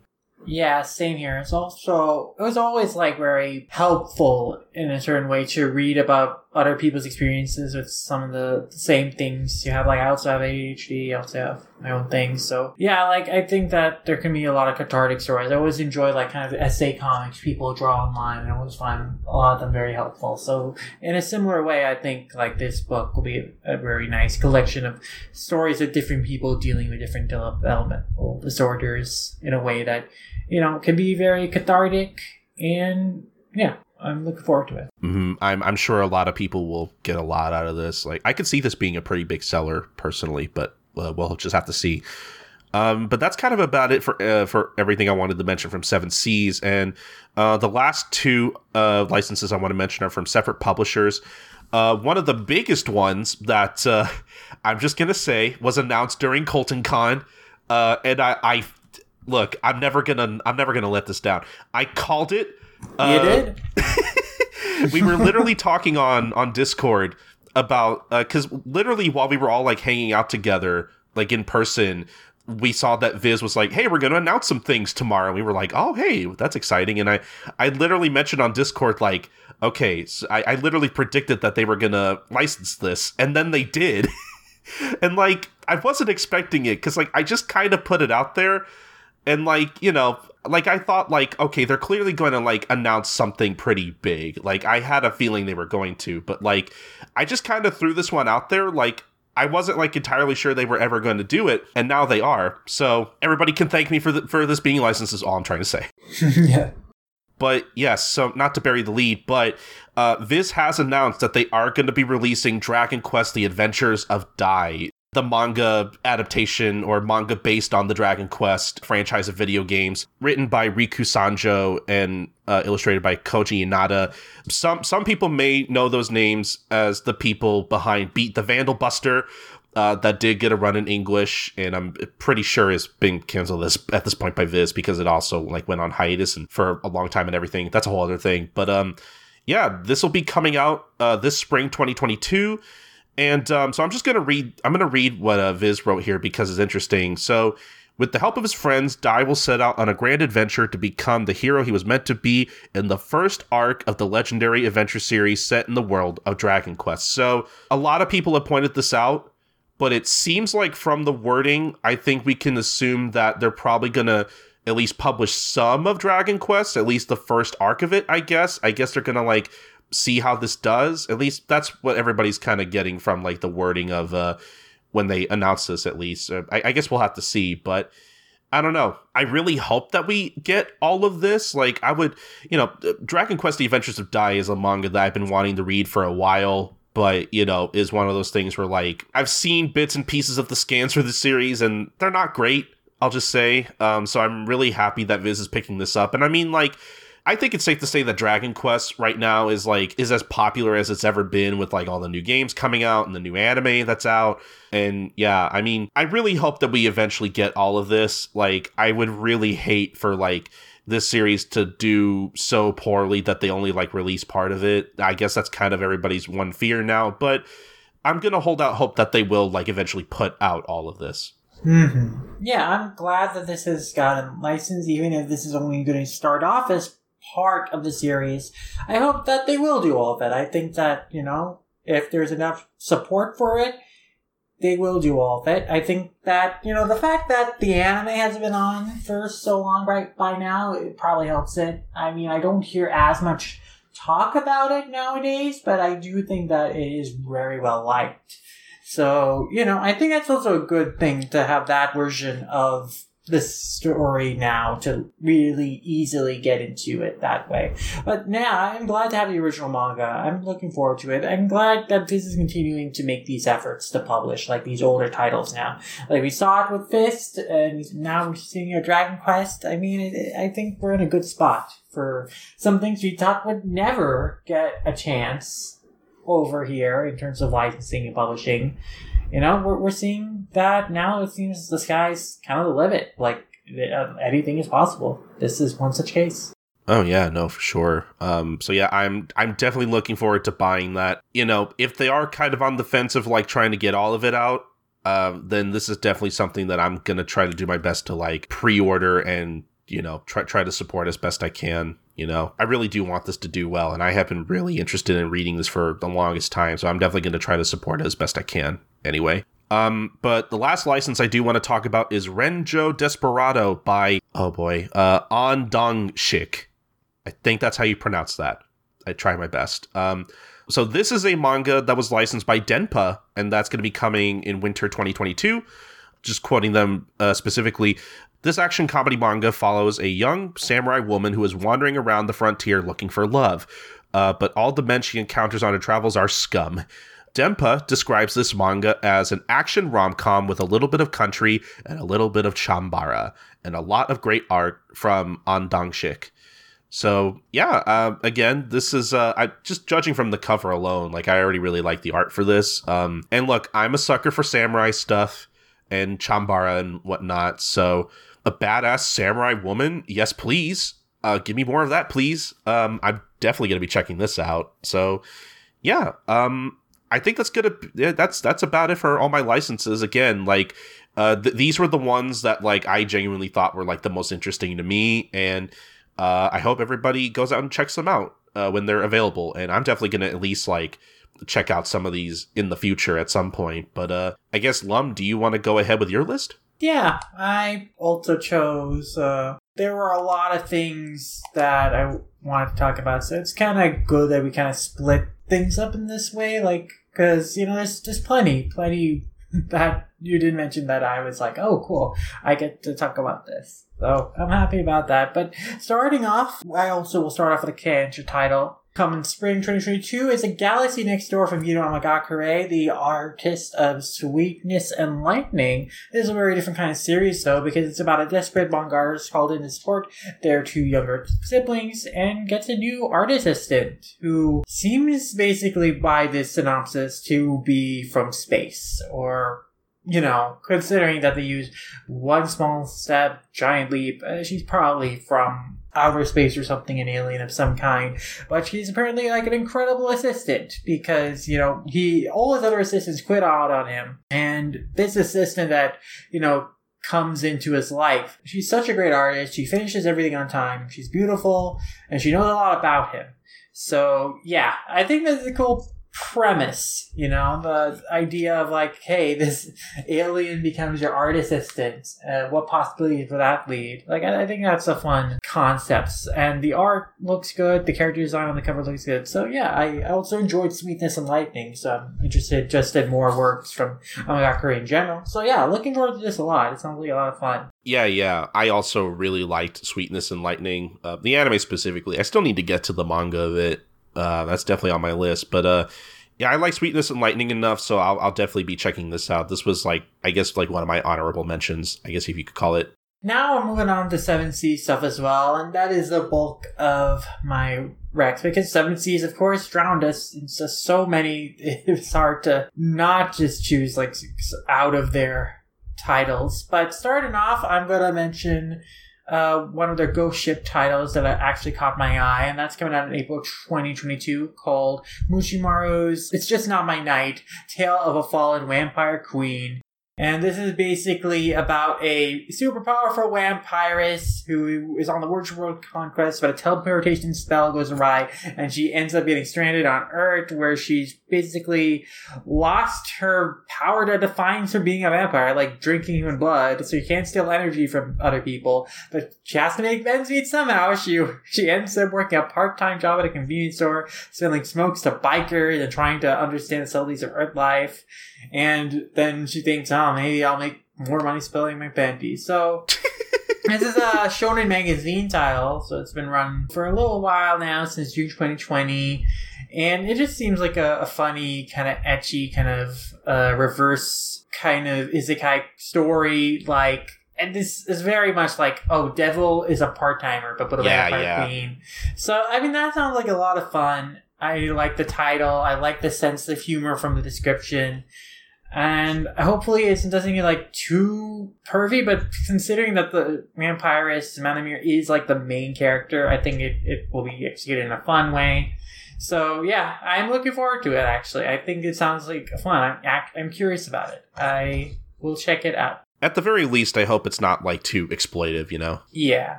I mean, with Shonen Magazine, it's really a crapshoot, but they can do fun ecchi in there. Like, I think Yamada Clanet, is on the realm of fun ecchi. They can. It depends on the artist, depends on the author. Yeah. But yeah, now moving on to some I think probably more less ecchi title. But we'll see. Maybe it's also very horny. I'm sure it probably is in some regard. It's Muscle Girl Next Door by Amiske Ano. That's coming out June 2022. About a college guy who is kind of thin, kind of scrawny, a little self-conscious about it. But he meets like a super totally cut lady named Ruby who can haul massive logs around, and he just thinks she's just the epitome of macho coolness. And like, he's so smitten by her, and it basically is just a rom-com from there about this kind of scrawny guy like trying to court like this big buff cool girl. And I just think that's like a charming little premise here, playing ideas with like gender and like presentation ideas like that. And also, like, I think this is cool to have like a romance story with like just this super cool fit girl. So yeah, that intrigues me. I am super looking forward to Chicken's Out. It looks very cute. Oh yeah, this is 100%. Sorry, 110% my shit. Like, this is so good. Yeah, I'm definitely gonna check it out. Next, I'm going to head into some more Yuri series, because MSC actually licensed a lot of cool ones. And starting off, I'm going to talk about Zeniko Sumiya's 5 Seconds Before a Witch Falls in Love, which is coming out February 2022. It's about a witch and her hunter adversary. They kind of have this cat and mouse thing where, like, the witch makes trouble for the hunter. And the hunter is like, I'll get you. But then, like, an altercation goes sideways one day, and the witch turns the hunter into a cat. And then a cascade of unfortunate events, like, means the witch is now responsible for saving the witch hunter. So, sparks fly between these antagonistic ladies. So, what will the relationship be like after this catastrophe? Which is a good pun in this 7 Seas copy description here. But yeah, this sounds like a fun little title about like 2 enemies to lovers kind of thing. So yeah, I just think it's a little fun Yuri supernatural premise. And the next title I'm going to talk about is Yayoi Asawa's Hello Melancholic. This is also coming out in February 2022, and it's about like tall but stooping high school student named Asano, and she's an awesome trombone player, but she just wants to fade into the background. She's a real introvert. She really doesn't want to put herself out there.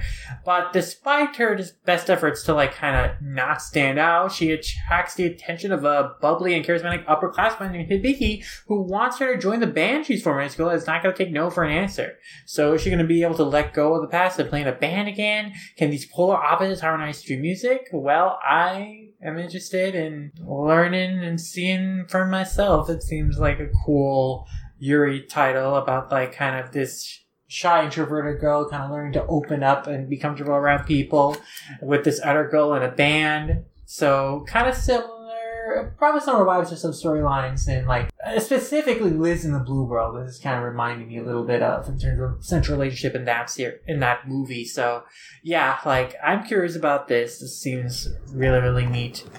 And next, I am interested in Monologue Woven for You by Sue Yasaka, which is all interesting because it's going to be like a full color manga. This is also coming out in February 2022, and it's basically about 2 college students who share a dream, and they have opposite paths, but they collide, and will their ambitions pull them together, bring them apart? Like, one of them, Haruka, has abandoned her dreams of doing theater, but, is still haunted by, like, kind of memories of her past, while the other girl now, chases her dreams for the stage head on and refuses to back down or let obstacles get in her way. So, when the 2 lives of these women cross, and despite their contrary feelings about the world of stage performance, they might end up entangled and might end up in love. So this sounds like another cool premise. I'm also just curious about the fact that it's a full color manga, so I'm curious to like see how it uses color to its advantage in the storytelling. So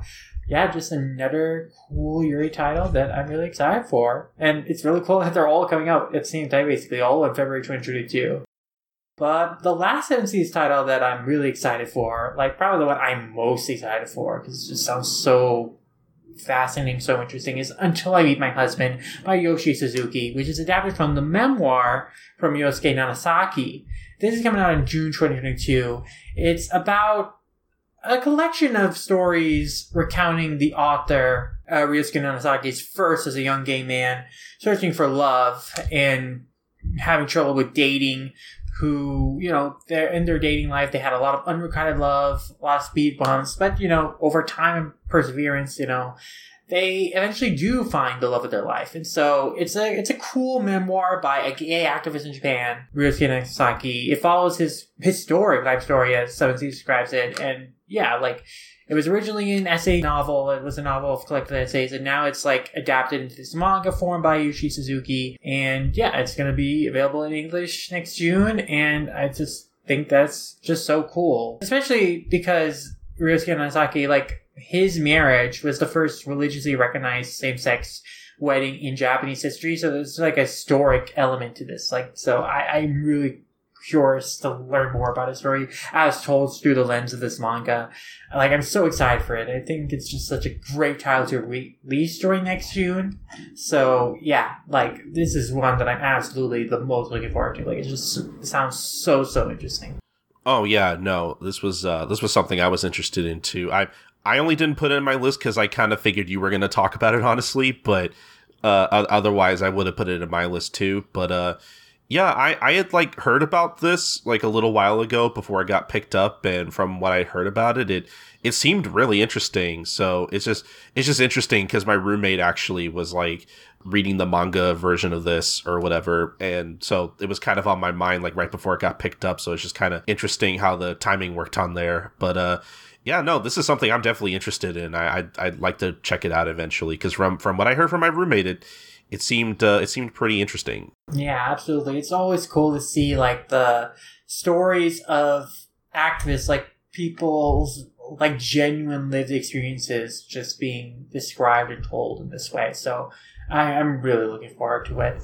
Next, I got some Viz titles mentioned. Kind of some stuff that is you'd expect me to bring up. For instance, Demon Slayer's Stories of Water and Flame manga collection, the collection of the stories that Ryoji Hirano drew about, Tomioka and Rengoku. Those are finally going to be collected in a volume that's all going to be brought over here into English spring 2022. I've been wanting to read these for a long time. They always seemed interesting. And, big Demon Slayer that I am, I really am excited to check this out when it does drop. And, of course, I'm also excited to check out a new collection of Kazuo Ume's short stories, because Viz is releasing Orochi, the Perfect Edition. And that's coming out in a big deluxe hardcover format. It's going to have 9 short stories coming out spring 2022. That's also awesome. I love Kazuo Ume's, Drifting Classroom. Glad to see more of his work come out over here. And, of course, obviously, I am just so excited to have another Rumiko Takahashi short story collection come out after so long. We're getting a new one in English called Kane the Mirror and Other Tales. It's coming out spring 2022. Going to be a collection of different short stories she's done, Kane the Mirror, and it'll also include her autobiographical story about her lifelong love for manga, how she got into manga, which I have read, and I'm glad to see that's going to be, available in English legally, officially now. So I'm glad that Viz is now looking into translating and localizing her short story collections. There's just so many of them that we haven't got over here. They also, I hope, republished the old Rumik World and Wig Theater collections at some point. But, I'm just so excited for more Takahashi short stories in particular. So that was a really great treat when they announced that. And my final licensing announcement is not manga, but is a light novel, or rather just regular novel that is a huge deal that it finally is gotten announced that it's coming over. And that's Tomihiko Morimi's Tatami Galaxy. That is finally coming out into English in the fall of 2022, with the sequel, Tatami Time Machine Blues, coming out in December of 2023, and it's going to be translated by Emily Ballesteri. So that is really great because they're a great translator. And I know that they're going to do a super great job with trying to translate Morimi's probably very obtuse style of writing into English. So I'm very excited. Obviously, the anime is great. I can't believe it's over 10 years old at this point. But to have the original novel available in English finally is going to be such a treat. And especially since, Battlestar previously translated 90 Short Walk-On Girl, this is just such a great choice to give them also, the Tatami Galaxy. So I'm really excited for this. Really can't wait to read it. It's just so cool to get more Morimi. But yeah, and that is the last of my licensing list that I want to bring up. And there are a lot of other great titles that were licensed in the past month that we could have mentioned, but there's just too much. There's just so much. So if we missed something that you want to hear us talk about, we're definitely aware of it, but unfortunately we just didn't have time to go over it. But, I think it's a good thing that there's just so much out there now that, we can't even keep up. It's hard for us, to be, oh man, what do we pick and choose? What do we want to highlight here, what do we want to spotlight? But I think it's a good thing. There's just so much out there. There's so much to look forward to for different people. There is something that fits your niche and interest. Oh yeah, if we tried to cover everything, this podcast would at least be another hour longer than it's going to be already. Yeah, I think we covered between us maybe half, if that. Probably less than that. Jeez. I think we covered a pretty strong selection of titles, though, so I'm pretty okay with what we covered personally. Yeah. But I think that's about it for serialization, or that's about it for licensing news, and I think we have some industry stuff to talk about. Yeah, speaking of how good a state the industry is in right now, we've got a couple different stats that have shown that the manga market in North America is in a real great place of growth. Because during an NPD webinar recently that was focused on the US kids market, it was revealed that manga is the second largest category for kids fiction by market share. It is only behind juvenile fiction, in terms of the comic graphic novel category. And this is out of 30 million units sold in 2020, basically. Manga had a lot of that market share, and it showed a 44% growth year over year from 2019 going into 2020, which is pretty astonishing. It is definitely one of the bigger growth rates, not the biggest, but it's still really significant. And in general, the total comics graphic novel market as a whole saw an increase of 112%, and manga was up in 2021 so far 284% in terms of sales. So it is exploding. Manga sales and interest, it is exploding. And that was also explored more by ICV2, which revealed that manga sales in North America really hit their all-time high in 2020. It passed the previous peak that was in 2007, and print sales of manga in 2020, that's the highest they've ever been. It's been a long road for recovery since the crash of the late 2000s. But we've surpassed the previous peak, and it looks like we're just continuing to grow. Mm-hmm. Manga as a market is just continuing to just do wild numbers. And that's causing some problems, though, as we mentioned before. There's a lot of demand, supply, not necessarily in a place to keep up with it. There is a shortage in the supply of manga in terms of what is getting shipped out to bookstores and retailers. Not just the major chains, but also specialty shops. They're really running out of the big popular titles. They're having trouble restocking them. And it's due for a lot of different factors. There's a shortage of truck drivers.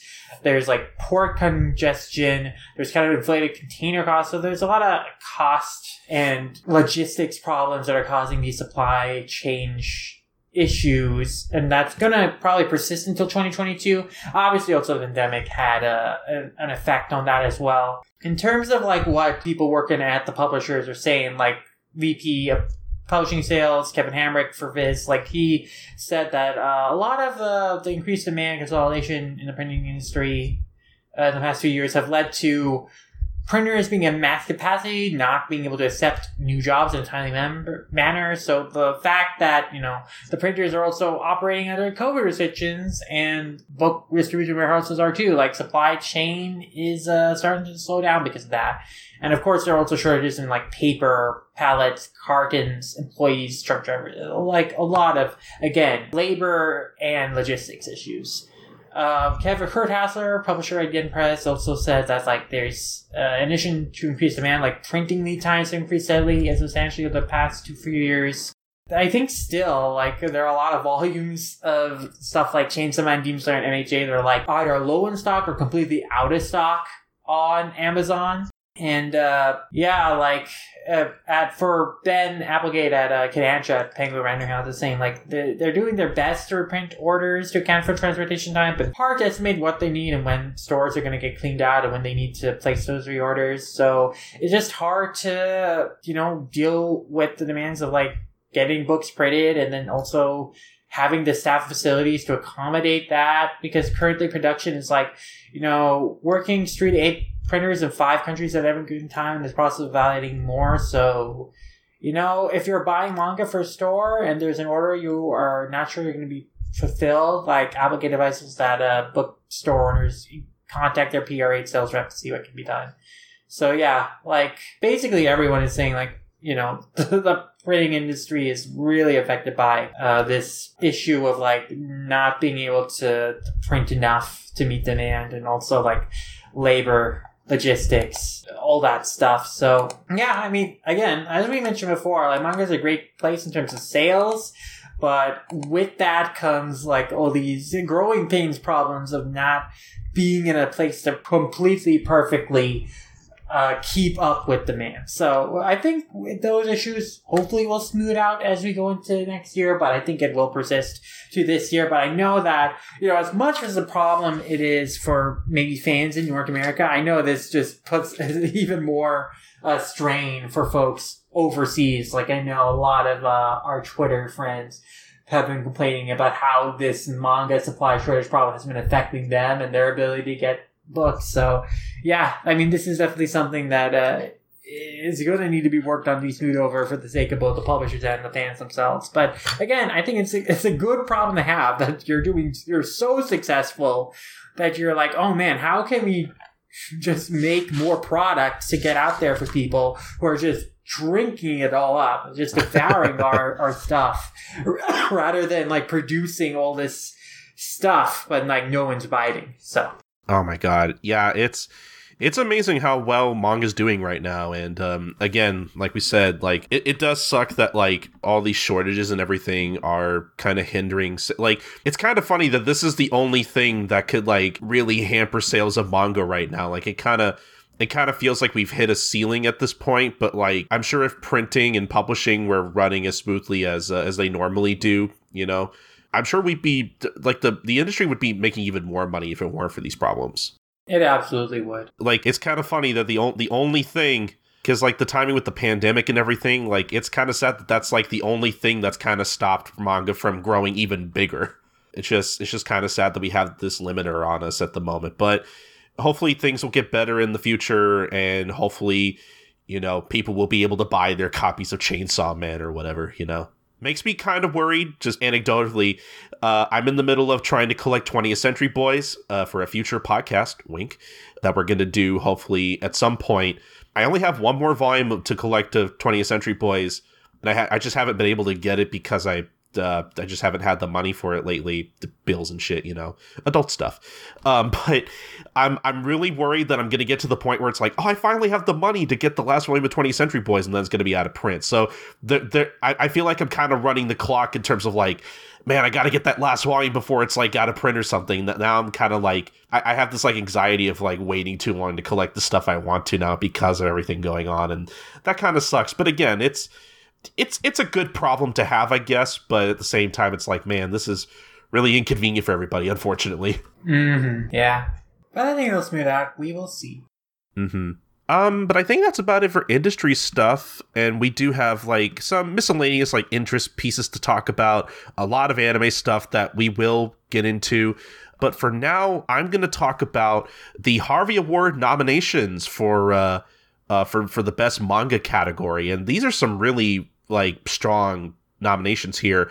On the list, we have Naoki Urasawa's Asadora, we have Keito Gaku's Boys Run the Riot, along with Tatsuki Fujimoto's Chainsaw Man, Junji Ito's Remina, and last but not least, Tatsuya Endo's Spy Family. So these are some really good picks, I think, for this award.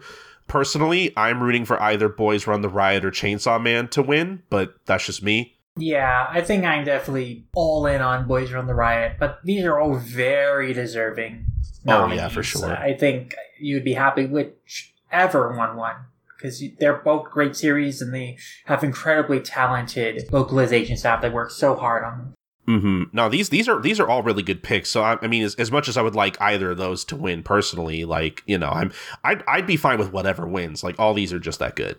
Next, we have kind of some audiobook news, like both One Piece books and impressive audiobooks coming up, and One Piece Books has launched like a audiobook for Shield Hero that is being narrated by Kurt Kanazawa, and that is out already, so you can check that out if you want to listen to an audiobook on Shield Hero. And that's basically available on pretty much any platform you can get audiobooks, like audiobooks.com and then Amazon, Apple Books, Audible, the likes. And the same is true for Yen Press's new imprint, basically, for audiobooks, Yen Audio, which is really cool because they have gotten like kind of the voice actors for the main characters of a lot of these series that they're making audiobooks for to narrate them. So that's pretty cool. Like Bryce Papenburg, Kirito himself, for instance, is doing the Sword Art audiobook, and then Monica Rial, Tanya herself, is doing Saga Tanya Devil's audiobook. So that's really cool. It's just a really nice thing. And so some of the titles that are being done as audiobooks include Solo Leveling, Sword Art Online, Overlord, Miracles of the Namiya General Store, Saga Tanya Evil. So you can look forward to those coming out in the next few months. Currently, Solo Leveling is out right now, and then the rest are going to come out in the subsequent months. But yeah, those are, I think, basically, like, you can find these audiobooks on their site, but also just wherever you can get audiobooks. So that's really cool. And it's cool to see, like, light novel publishers also getting into doing more audiobooks. Like, I know that the Monogatari series, among a few others, have had audiobooks. I've listened to that before. That's also really cool. That was, like, Christina V narrated, like, the Bakken Monogatari audiobook, and that was fun to listen to. So, yeah, I am looking forward to hearing some of these. I actually am very curious. Like, the Sagittarian Evil in one for particular is probably one I'd love to check out.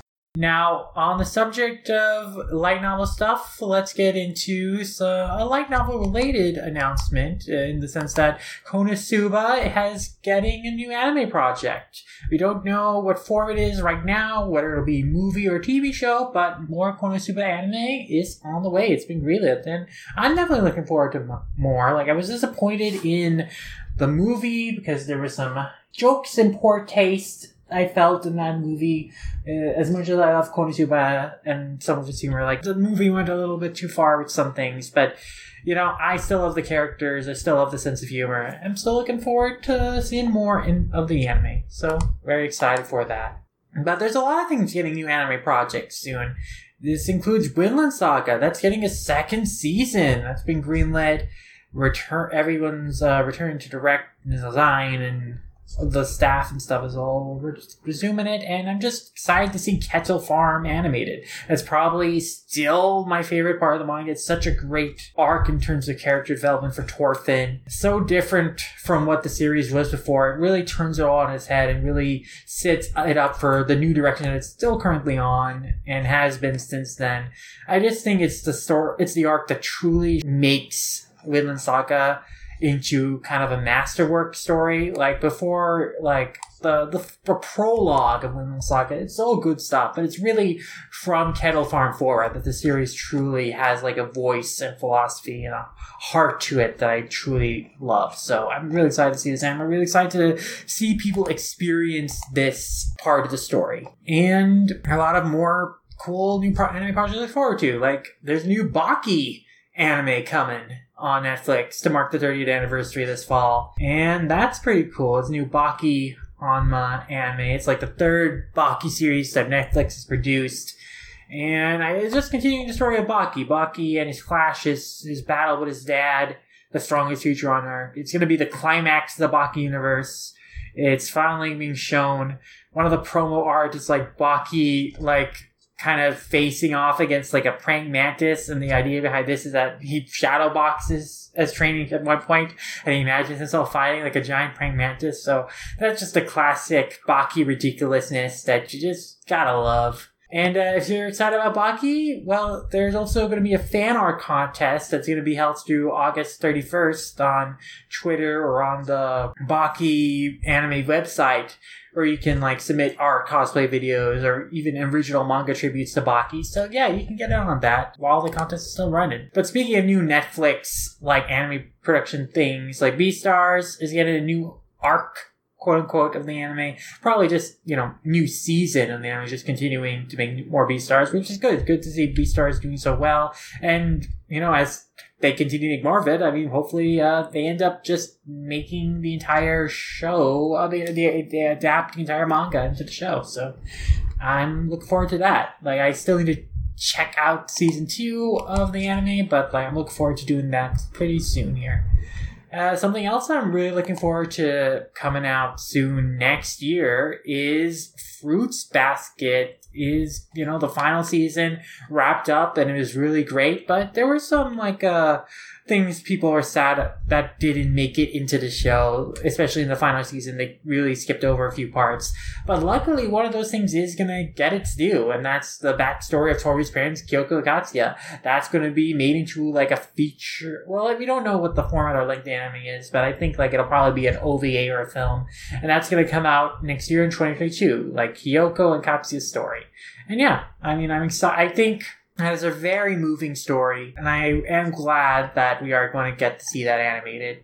I hope it is a film, just because I would love to go see that in a theater.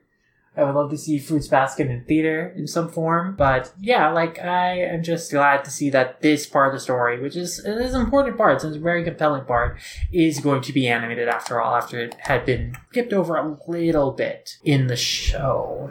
But now we're going to get into some film projects that have been announced, and there's some exciting ones here. Let us first talk about something that just came out the day of this recording, this announcement of this revelation of more details on this project. Because we talked about it before, that there's a new Dragon Ball Super movie in the works, but now we have a lot more details about it, getting some concept art about it, because it was announced at the panel at San Diego Comic-Con. And the movie's name is going to be called Dragon Ball Super Superhero. I've heard a lot of people on Twitter already react with mixed feelings to that title, and all I'll say is I think it's fine. I don't think it's a big deal. I think it could have just been Dragon Ball Superhero. Superhero obviously sounds a little redundant, but it's fine. Whatever. It's not the worst movie title in existence or whatever, Yeah. And then, the promo is kind of Goku in CG, and I think people always have feelings about that, but I think, pretty good design. I think it moves well. I think it looks good. So, if that's kind of the design things are going for, I don't think it's going to be that jarring. I think it blends well with 2D, considering that a lot of the production art that we saw in the panel that they did is 2D art, character designs, even backgrounds and stuff. It probably will be a combo of 2D, 3D. And so I don't know if it'll even be that dissimilar to Broly necessarily. So, yeah, I'm not, disappointed that if they go on a more CG route, if, the design sense that they show in just this teaser is an indicator of what to look out for, because I think it looks fine. Honestly, I just watched the teaser now. Honestly, I thought it looked better than what we were going to get. Obviously, this is just more a proof of concept thing. We don't know what the movie's going to look like for sure, but if this is the kind of quality we can expect, like I'm pretty okay with what we're getting so far. Like I think the teaser looks good. Like I like seeing Goku kind of move around, and honestly, like if this is the kind of stuff we can expect for the next movie, I'm pretty okay with that. Like so far it's looking better than I thought it was going to. Yeah, I mean, I think it looks pretty fine. I think it looks good.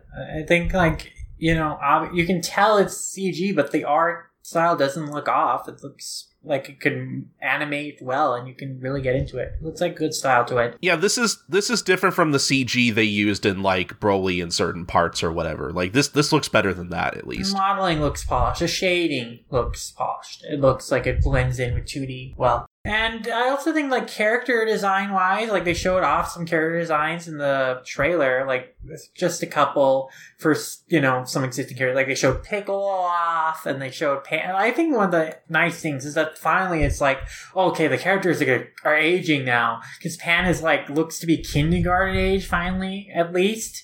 So it's like, you know, it still has to be pre-Z, and she's only like 3 at the end of Dragon Ball Z, but at least like finally she's aging Pan, and maybe like finally like they'll have different character designs for Goten and Trunks, so they don't still look like 7 and 8 year olds when they're supposed to be like 14 or whatever, which is fine because in like Dragon Ball, obviously Goku as a 14-year-old was also a little kid, but like at some point they gotta get their growth spurt. At some point we gotta see a transition to how we saw them as teens at the end of Z here. It would be really funny if they were still just like little kids or whatever.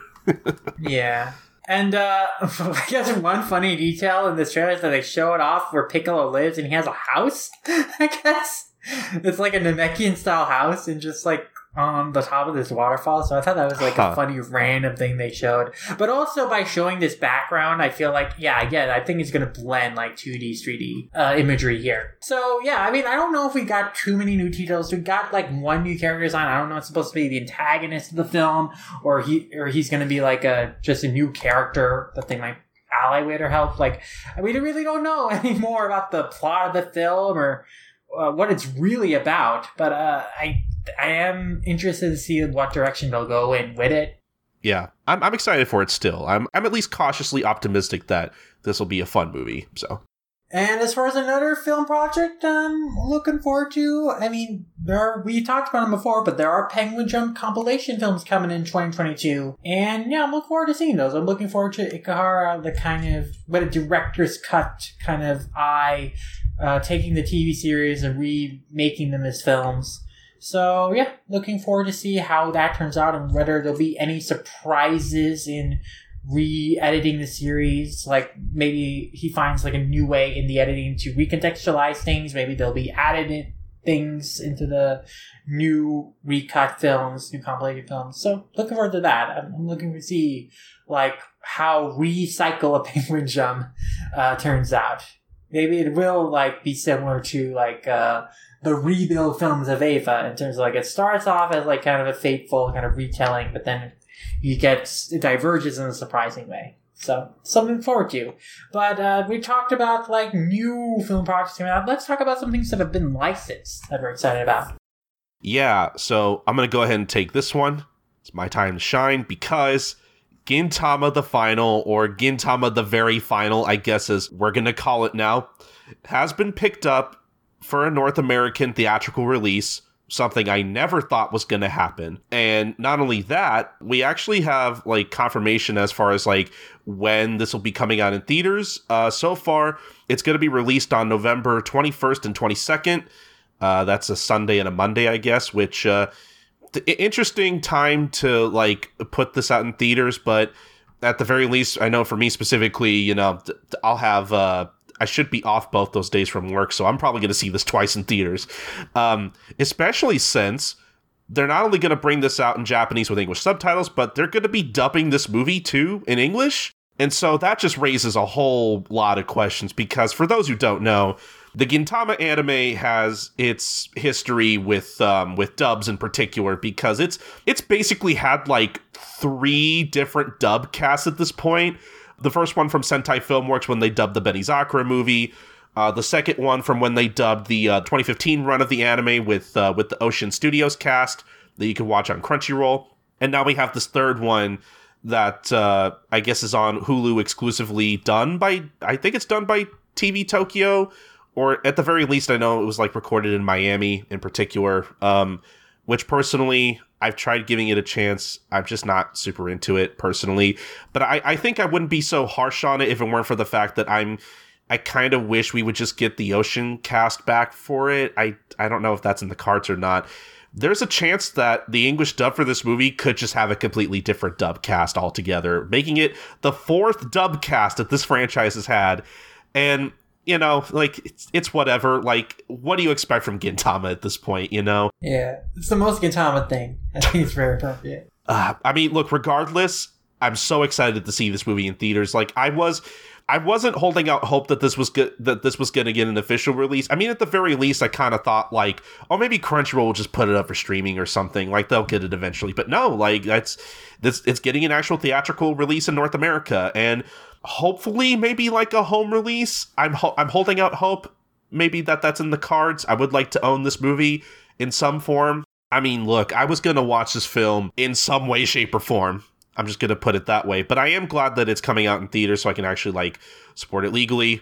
And yeah, I mean, this is the finale of Gintama. Like, I don't think, you know, this is the finale. This is it. Like, so I'm, you know, for those who are already into Gintama and we're looking forward to seeing the finale of the anime, basically, like, if you live in North America and there's a screening near you, here's your chance. Like, I guess apparently tickets are going to go up on Fandango on October 8th. So you could bet your bottom dollar that I am going to be getting tickets as soon as possible. I would really love to try to see this both in Japanese and in English. Again, if there's a screening near me, I'm really hoping my local AMC gets this, but I don't know what the chances of that are. Boy, I'm excited to see this movie. I don't know if you could tell. I just was not expecting this, and I can't wait to see it. Mm-hmm. Yeah, I'm excited to see Gintama's finale in theaters, and I'm curious about this new dub. I probably will try and check out both the dub and sub versions of this, you know, because it is kind of a special event. So yeah, I'm really excited for this. Looking forward to this. November, a little bit of ways away, but yeah, I'm excited. I'm you know, just waiting here with anticipation to see how it all ends on the big screen. God, I'm going to cry so much. It's not even funny. I'm going to be such a wreck when this movie's over. I'm going to be emotionally exhausted. But, all right, we should move on to the next piece of news before I exhaust myself even more. Yeah, like, on the subject of, like, long-awaited film finales finally coming, Amazon ended up requiring the whole Evangelion rebuild films, including 3.0 plus 1.0, and so the final Eva rebuild film that we have waited 7 years for, Woof. We are finally gonna be able to see it on Amazon Prime Video on August 13th, so I really would have liked to see this in a theater.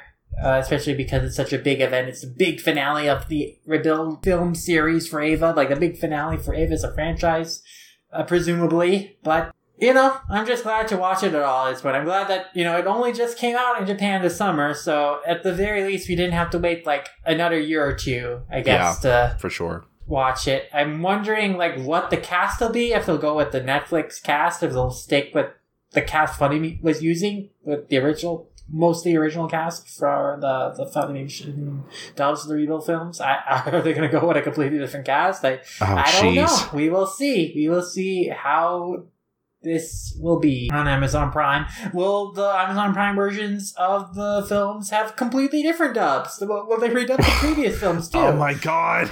Like, I don't. It's interesting. It's going to be interesting to see what they do. But, you know, I am just excited to watch this film. And, you know, it's definitely, like, been a long time coming. And, it's gonna be bittersweet to see the end of Eva, this new version of Eva. But, you know, I want to see how it ends, so look forward to that. Oh, yeah, for sure. Like, I haven't seen any of the rebuild films, so I might just binge all these movies, actually. I feel like I need to take the opportunity to finally watch these movies, especially now with this last one coming out. Like, I have to make time in my schedule to watch these. But yeah, I guess I'm going to go ahead and take over this next licensing announcement because this was another one that got announced during Colton Con. Literally the day that I think like we all like first met up. It was was it? I think it was. Actually, now I'm not so sure, but it was during the weekend. We were all like hanging out or whatever. And the honestly the biggest license of that weekend, just in general, out of anything, like. I think we were literally joking how like, oh man, nothing at Otacon's gonna like, top this or whatever. But in jokes aside, so G-Kids came out with a huge license, and that being Hayao Miyazaki's directorial debut anime series with Future Boy Conan. One of the few Miyazaki things that like has never had an English release before, as far as I can tell. This is the first time that anyone's picked it up and is going to be releasing it. G-Kids is going to be releasing this series with a new 4K restoration and a new English dub. So I'm very excited for this. I will admit that I just recently checked out the first 2 episodes of this because the guys at What a Cartoon, Bob and Henry, they did an episode on the second episode of the series in particular. And so that's how I checked it out initially. And from the little I've watched of it, it's a really good show, honestly. I'm already surprised, 2 episodes in, how well this show holds up from something from the late 70s or whatever. It's genuinely really good. I actually can't wait to watch the rest of this. I'm so excited for this. I'm hoping I can pick up my copy of this when it's eventually out. Absolutely. I'm really excited for this license. This is another thing that's been a long time coming, and I'm glad that finally we'll have a legal release of it over in the States. One of the most important anime productions of all time. Finally, people can watch it. That's really great. I'm really wondering if this will end up on streaming eventually. Yeah, probably will. I'm pretty sure it will. I'm interested if it'll end up on Crunchyroll or HBO Max or both even. G-Kids has a deal, it seems, with HBO Max. So I wouldn't be surprised if it ends up on there with the rest of the Ghibli catalog. Honestly, this would be one hell of an exclusive for HBO Max. Yeah. But yeah, can't wait to watch this. I'm seriously, guys. When this is out, you should check out the first 2 episodes and just try to tell me that you're not excited for the rest of it. Because honestly, I was not expecting until the first 2 episodes as much as I did. Yeah, I'm really glad that the show is going to be legally available. So. Mm-hmm. Yeah, I mean, again, big year for classic series getting a second chance or of the first chance ever in terms of licensing. Oh yeah, but we have some live action series to talk about if you want to take those away. Yeah, in addition to the upcoming anime, Komi Can't Communicate is actually getting a live action series starting on September 6th on NHK, and Eliza Ikeda is going to play Komi, and Takahisa Masuda is going to play Tadano. And so, yeah, a live-action Komi series. It looks... I'm interested in it. Obviously, I don't know if we'll ever get it streaming over here, but maybe we will. I mean, as we'll talk about, sometimes, it seems like we're getting more live-action pickups of these manga adaptations, as in the case of Crunchyroll picking up the live-action Given series. They have, added it to their service. They've been kind of putting up new episodes as they come out in Japan. And that's been really great. It's great to have the live action Given series available as well. So, I think that maybe in the future we will start seeing more of these live action adaptations of manga series also pop up on some streaming services like Crunchyroll, Netflix, and the like, in addition to these anime adaptations. Crunchyroll's really interesting to me in particular because it really feels because Crunchyroll's known for streaming anime or whatever, but they also have their own share of live action dramas and stuff that I feel along with the manga side of Crunchyroll is really fallen by the wayside, unfortunately. So it's nice to see that Crunchyroll is releasing some kind of live action stuff again. Honestly, I kind of wish they would pick up more live action stuff because some of the stuff they do have on there I think is really interesting, and I do enjoy some of those. But yeah, I don't know. Hopefully this is a sign that maybe Crunchyroll will start picking up more stuff like that again. I mean, you never know, but it would be nice. Yeah, I think so. I mean, hopefully so. But yeah, I mean, speaking of new additions to Crunchyroll's catalog, though, I mean, we mentioned before that most of Sergeant Frog had been added to Crunchyroll before, and now they have added the rest, like, as of recently. So, all 358 episodes of Sergeant Frog available to watch on Crunchyroll right now. That's pretty incredible, pretty amazing. Definitely a project sometime to just watch through them all, but hey, man, it's pretty awesome to go from, man, we only had like a paltry amount of Sergeant Frog legally available to now we have all of it. So, that's pretty great. Again, this is a far cry from the days where I got so far into Sergeant Frog through like fan subs that like to the point where people just kind of gave up on it, and I would see like people with like their own YouTube channels dedicated to doing their own fan subs of Sergeant Frog and doing like, you know, sporadic episodes and stuff. So this is amazing. I didn't think we were just going to get all of Sergeant Frog before Discotek had the chance to like put out their Blu-ray versions of it, but I mean, yeah, like, if you want to watch Sergeant Frog, it's all available for the first time legally, so I gotta take advantage of that eventually. Yeah. And speaking of, like, Crunchyroll-related stuff, I mean, finally, it looks like we're getting the first of the Toonami Crunchyroll co-productions premiering very soon, because Fena Pirate Princess is debuting on the block and on Crunchyroll on August 14th. Dub, of course, on Toonami, sub on Crunchyroll. I'm looking forward to the show. I mean, we just covered Yona recently on the show. You'll hear that episode in a few months or so. But Fena really giving me Yona vibes in terms of, like, the premise, in terms of the atmosphere feel of it. Like, I think the trailer looks really cool. I think the character Fena looks pretty cool. Seems like a cool protagonist. So I'm looking forward to it. I really am excited to see, like, the first of these co-productions and see, like, what the show's all about. I think it's cool, and I'm looking forward to like more of these co-pros as they continue to come out. I think we're still supposed to get Blade Runner Black Lotus in the fall, so I mean, maybe after this ends, like directly after that, we'll get that show. So yeah, I mean, we're finally seeing these roll out after a long time in production, and it looks really good. The trailers look really cool. I'm really excited for them. I'll have to check out the first episode at least, because I am kind of interested. I think the trailers make it look really good. I think the animation looks good. I think the acting, I think the entire feel of it looks really strong. So yeah, I'm really excited for it. But that about does it for most of our news. We are going to wrap up now, though, with a fun thing, as we like to do, is like report on recent popularity poll results. And Viz recently did one for Undead Unluck. We previously talked about the Japanese poll results. Now we'll talk about the English poll results. And mostly similar makeup in the top 10 here. We'll go from number 10 to number 1 here. But so at number 10 we had Rip, and then number 9 was Billy, 8 was Mui, 7 is Tatiana, 6 is Ana 5 is Wheeze, 4 is Victor, 3 is Shen, 2 is Fuko, and 1 is Andy. So pretty similar to the Japanese top 10. The only big difference is that Victor is in this top 10 as opposed to Gina. But Gina wasn't like too far off of the top 10 actually, even the English poll. She was at number 11. So even amongst the US/outside of Japan readers, like, Gina was actually a very popular character compared to like how little she was in the series. So hey, a character that really left an impact on folks.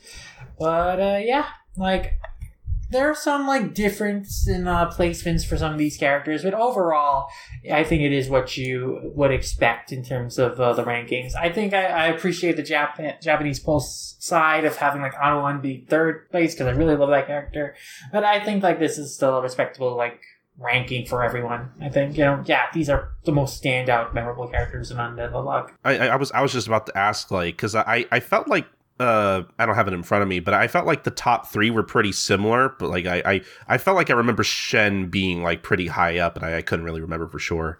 Shen was high up in the other one as well, but like, I remember Ana 1 was like number 3. So okay. I mean, I'm also not surprised that Andy and Fuko are number 1 and 2, like, right, it's the main characters.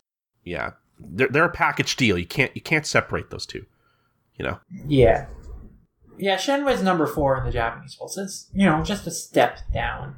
Okay, yeah, not that far. I mean, I think Shen's pretty cool, so I'm pretty okay with that. Whis is actually exactly the same spot as number 5 in both polls. That's interesting. And same as Billy. Billy's also in the exact same spot, number 9. So hey, there you go. Interesting. But wow, okay. I think that's about it for news, huh? Indeed, that is about it for news. So, we'll quickly go into some community shoutouts now as we wrap up the show. And the theme for my community shoutout this week are stuff that has recently kind of come to an end, or at least a stopping point, or stuff that, is on a little bit of hiatus. First, I want to give a shout out to the OKKO Screen Caps account. They recently just completed their over a year-long project now of going through all of OKKO, scene by scene, screen capping it. And it just was such a lovely project to highlight the art of OKKO, just the great backgrounds, the great frames in that show. I really love OKKO. I really love them taking the time to just go over every frame of it and post it pretty much every 30 minutes they made a post of a screen cap from it. So what a great project. What a great tribute to the show. I thank them for their service and helping kind of spread the word. I know that a lot of people probably discovered OKKO from that Twitter account. So I appreciate that. I'm glad that they spread the word that way. And I think, I saw that Ian Jones Quarterly, Toby Jones, they also very much appreciated it. So hey, thank you so much. That is pretty cool, yeah. Now, similarly for other things that have come to an end that I want to highlight, I got a few podcasts, actually, that I want to shout out. But the first of these has ended, and this is a podcast that I've been following for years, that, I feel very sad it's kind of come to an end, but I'm very excited for the future projects these guys will inevitably do, and that's Round Springfield. Round Springfield previously was known as Everything Coming in Simpsons, where it was kind of a guest-driven show where they brought a guest on to discuss their favorite episodes of The Simpsons. And they had a lot of great guests on the run of the show, like Mike Scully and Alex Hirsch, Dana Gould. Just amazing guests they've had on the run of their show. But a couple years ago, they felt like they kind of had run up against what they want to do with that format, after 200 episodes. So they kind of switched gears. And then starting in 2020, they transitioned the show into Round Springfield, where they basically interviewed guests who had worked on The Simpsons, and they chatted with them about their careers. And originally the idea was they would chat about them with everything besides The Simpsons, but in practice, they still talked about The Simpsons. But, they still had some amazing interviews with folks like David Cohen, Yarley Smith, Josh Weinstein, and it all culminated recently with them getting the granddaddy of all interviews, Matt Groening, which was just fantastic to hear Matt Groening being interviewed on a podcast about his career, his life's journey as an artist, and creating The Simpsons, Futurama, Disenchantment. It was just such a fun conversation. It's just such a treat to hear them be able to nab Matt Groening for an interview, and it's the big kind of culmination, their final interview of the show. And so now they've basically, kind of retired from this podcast after doing it for so many years, having interviewed so many people, an incredible 6-year run they had. And I'm sure they'll probably either do a different podcast project in the future, or they work entertainment, Dally and Julia, so they'll probably continue their work in entertainment, continue to do cool things. So I'm just looking forward to that, whatever they do. But this podcast they did was such a great tribute to The Simpsons, such great conversations about the show with some amazing guests, amazing insights on the making of the show. So definitely check it out if you're a big Simpsons fan, because it is definitely a delight. You'll definitely learn a lot more about the show and the people behind the show. So definitely love that. Definitely want to give that a shout out as it's come to an end. Now, speaking of other podcasts that I love that are kind of taking a break right now, first up I'll mention, in the realm of shows and analyzing TV shows, Gayest Episode Ever has recently concluded their 4th season, and so they're going on a short break right now, but they'll definitely be back. But, I just love Gayest Episode Ever. I never really have talked about it on the show, but they do a great job of analyzing episodes of television that explore queer themes, like especially with earlier sitcom episodes, they talk about mostly episodes that either have queer coding or like kind of under the radar queer rep. Then they also, get into episodes that have more explicit queer characters and try more explicitly to talk about queer topics. And then of course, going into modern shows, they can talk about shows that are openly about exploring queer characters and how representation has improved through the lens of those shows. So they do a great gamut of episodes of sitcoms of all sorts.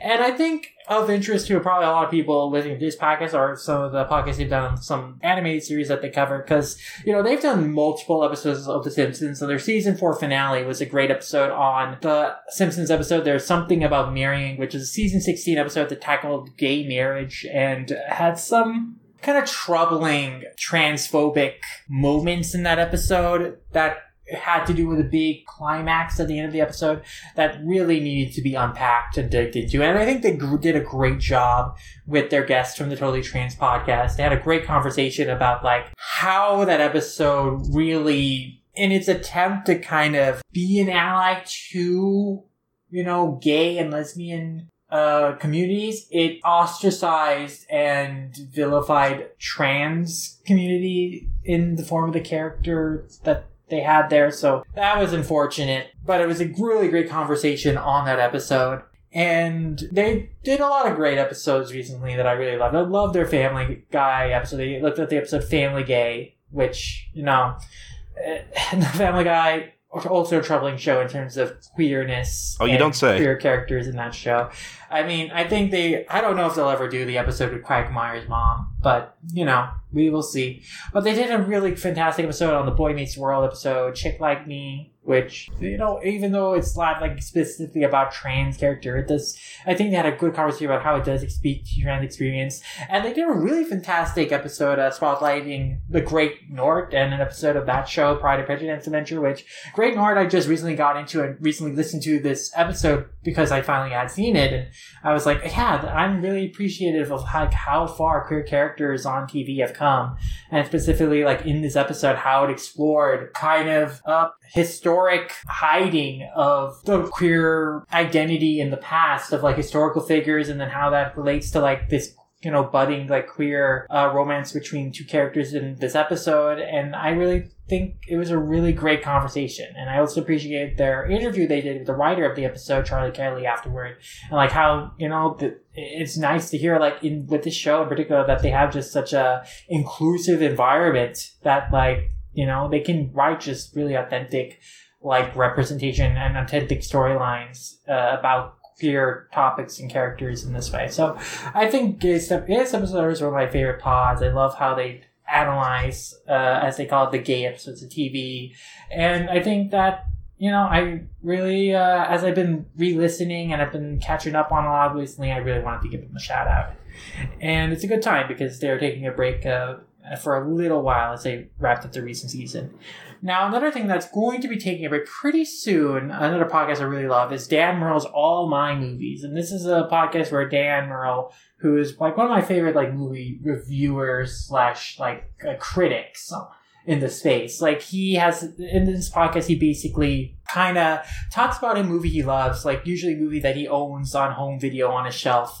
And he kind of explores the history of the movie, what makes it stand out, why he loves it so much, and then also digs into what the discs themselves, all their special features, and why the disc is so worth having if it is, because of the features. And I really love Dan's deep dives to the production history of these movies and his critiques and analysis of the movies. And, it's going on a bit of a break because his partnership with the producers he was working with has kind of come to an end. So he's going to be kind of taking a break to retool the show because it's also kind of a time consuming show to make. But I really love it. I think it deserves more attention, especially if you love movies and love learning more about the history behind movies. So definitely check out All My Movies. It's a great show. And then finally, the last thing I'm going to mention is Manga Machinations is taking a brief break for a little while. just for break's sake. But in the meantime, they've started off a really cool thing. They've started up their own YouTube channel. It's kind of a relaunch of their YouTube channel, but it's called Manga Machinations TV. And Darfox, I know, has been working very hard on this for a long time. And they've got a lot of cool videos, including like kind of a tour of Takashi's shelf and a cool like series they're doing where they're like doing live translations of Million Tag, the Netflix show about like the contest with like all these Shonen Jump Plus like mangaka hopefuls who want to get a series published there. So that's been really cool. Like I really am enjoying the content that they've been making on their new YouTube channel, and I would love definitely for you guys to check it out because I think they're doing some great stuff. And that about does it for my shout outs for this week and this episode. And I think we made good time with this episode. We were worried we'd have an over 3 hour long plus one. I think we're just gonna make time here, so that's really cool. But definitely we have to catch up on Simulpods, and we will do that on the next episode. But for now, we'll just let you know where you guys can find us, and look forward to checking in on that next time you tune in. Mm-hmm. And I guess until then, Lum, where can the good people find you? You can find me at Lumber Miyasho, and Lumber Miyasho on a variety of places like at Animation Revelation, Twitter, all the likes, wherever there's a Lumber Miyasho, that's you can find me. You can also read my reviews on alldashcomic.com. We got a lot of books coming in, a lot of reviews going out, so look forward to reading more of my reviews on there. You can also find the other podcasts I do on there, like Manga at Movies, where we talk about anime movies, and Lum Squad, the Yurusei Yatsura Voice podcast I do with my good friend Andrew A.C. Yoshimura, where we think it's so wonderful, and Wacky World of Ruka Takahashi's Yurusei Yatsura, and we've been having a lot of fun going through the manga, catching up with the releases, and we've been having a lot of fun digging into the movies out there on Crunchyroll. So look forward to more Lum Squad, and you can find that on Twitter at Lum_squad, and basically every podcast platform you can think of where Manga Arts is, Lum Squad is, and it's also in the same feed as well. And if you enjoy the art I make, the illustrations I do for this show, and all the podcasts I do, as well as just the illustrations, animations I make in general, you can find that on my Instagram at SetArtworks. All right, but as for me, I'm Colton. You could find me on Twitter at SniperKing323. I also host and produce a few other podcasts on the side besides this one.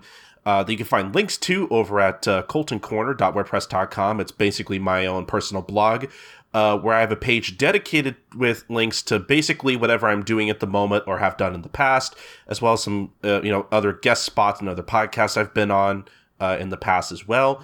Again, if you're interested in any of my other podcast projects, such as One Podcast Prevails, podcast about Detective Conan / Case Closed, or Just a Gintama podcast, the Ass Backwards Anime podcast. If you're interested in any of those other shows or basically anything else I haven't mentioned, you can find links to those again at coltoncorner.wordpress.com. But as for All Comic in the podcast, you can find every episode of Manga Mavericks over at all-comic.com. That's where we post every episode first, unless you're a patron of ours at patreon.com/Manga Mavericks, where basically at the $2 tier, if you sign up for that in particular, you will have access to select early editions of the podcast. Basically, if we happen to have an episode of the podcast edited before it's supposed to go up on our main feed, that's where we will put it up first. But again, that's kind of depending on our schedules and time and when we kind of like get done with certain things. So that's a little less reliable, admittedly. But if you want more reliable content every month, you want to subscribe to our $5 tier. Where basically at the end of every month, we will put up a new bonus podcast exclusive for patrons only. I mentioned at the top of the show that we all got together, got to hang out in person and record a thing in the same room with each other, just kind of about our weekend and what we kind of did while hanging out with each other during Colton Con 2021. And we also got to talk about our thoughts on Dragon Ball Evolution, especially Sakaki's, because it was his first time watching the movie. So basically, if you just want to hear us talk about whatever, as well as Dragon Ball Evolution, that should be up by the time this episode of the podcast is out. It'll actually also be available for all patrons. So even if you're pledging to us for as low as $1, you'll still have access to it. Basically go to patreon.com/Manga Mavericks to listen to that, as well as our collection of all the bonus pods that we've done over the past 2 years or so. if you become a patron of ours, it's the best way to support us and everything that we do here. It really helps us keep the lights on, et cetera, et cetera. And we just really appreciate any support you give us, especially on Patreon. So please consider signing up if you haven't. But yeah, I guess as for everything else, you can follow us on facebook.com/all.comic or on twitter.com/allcomic_.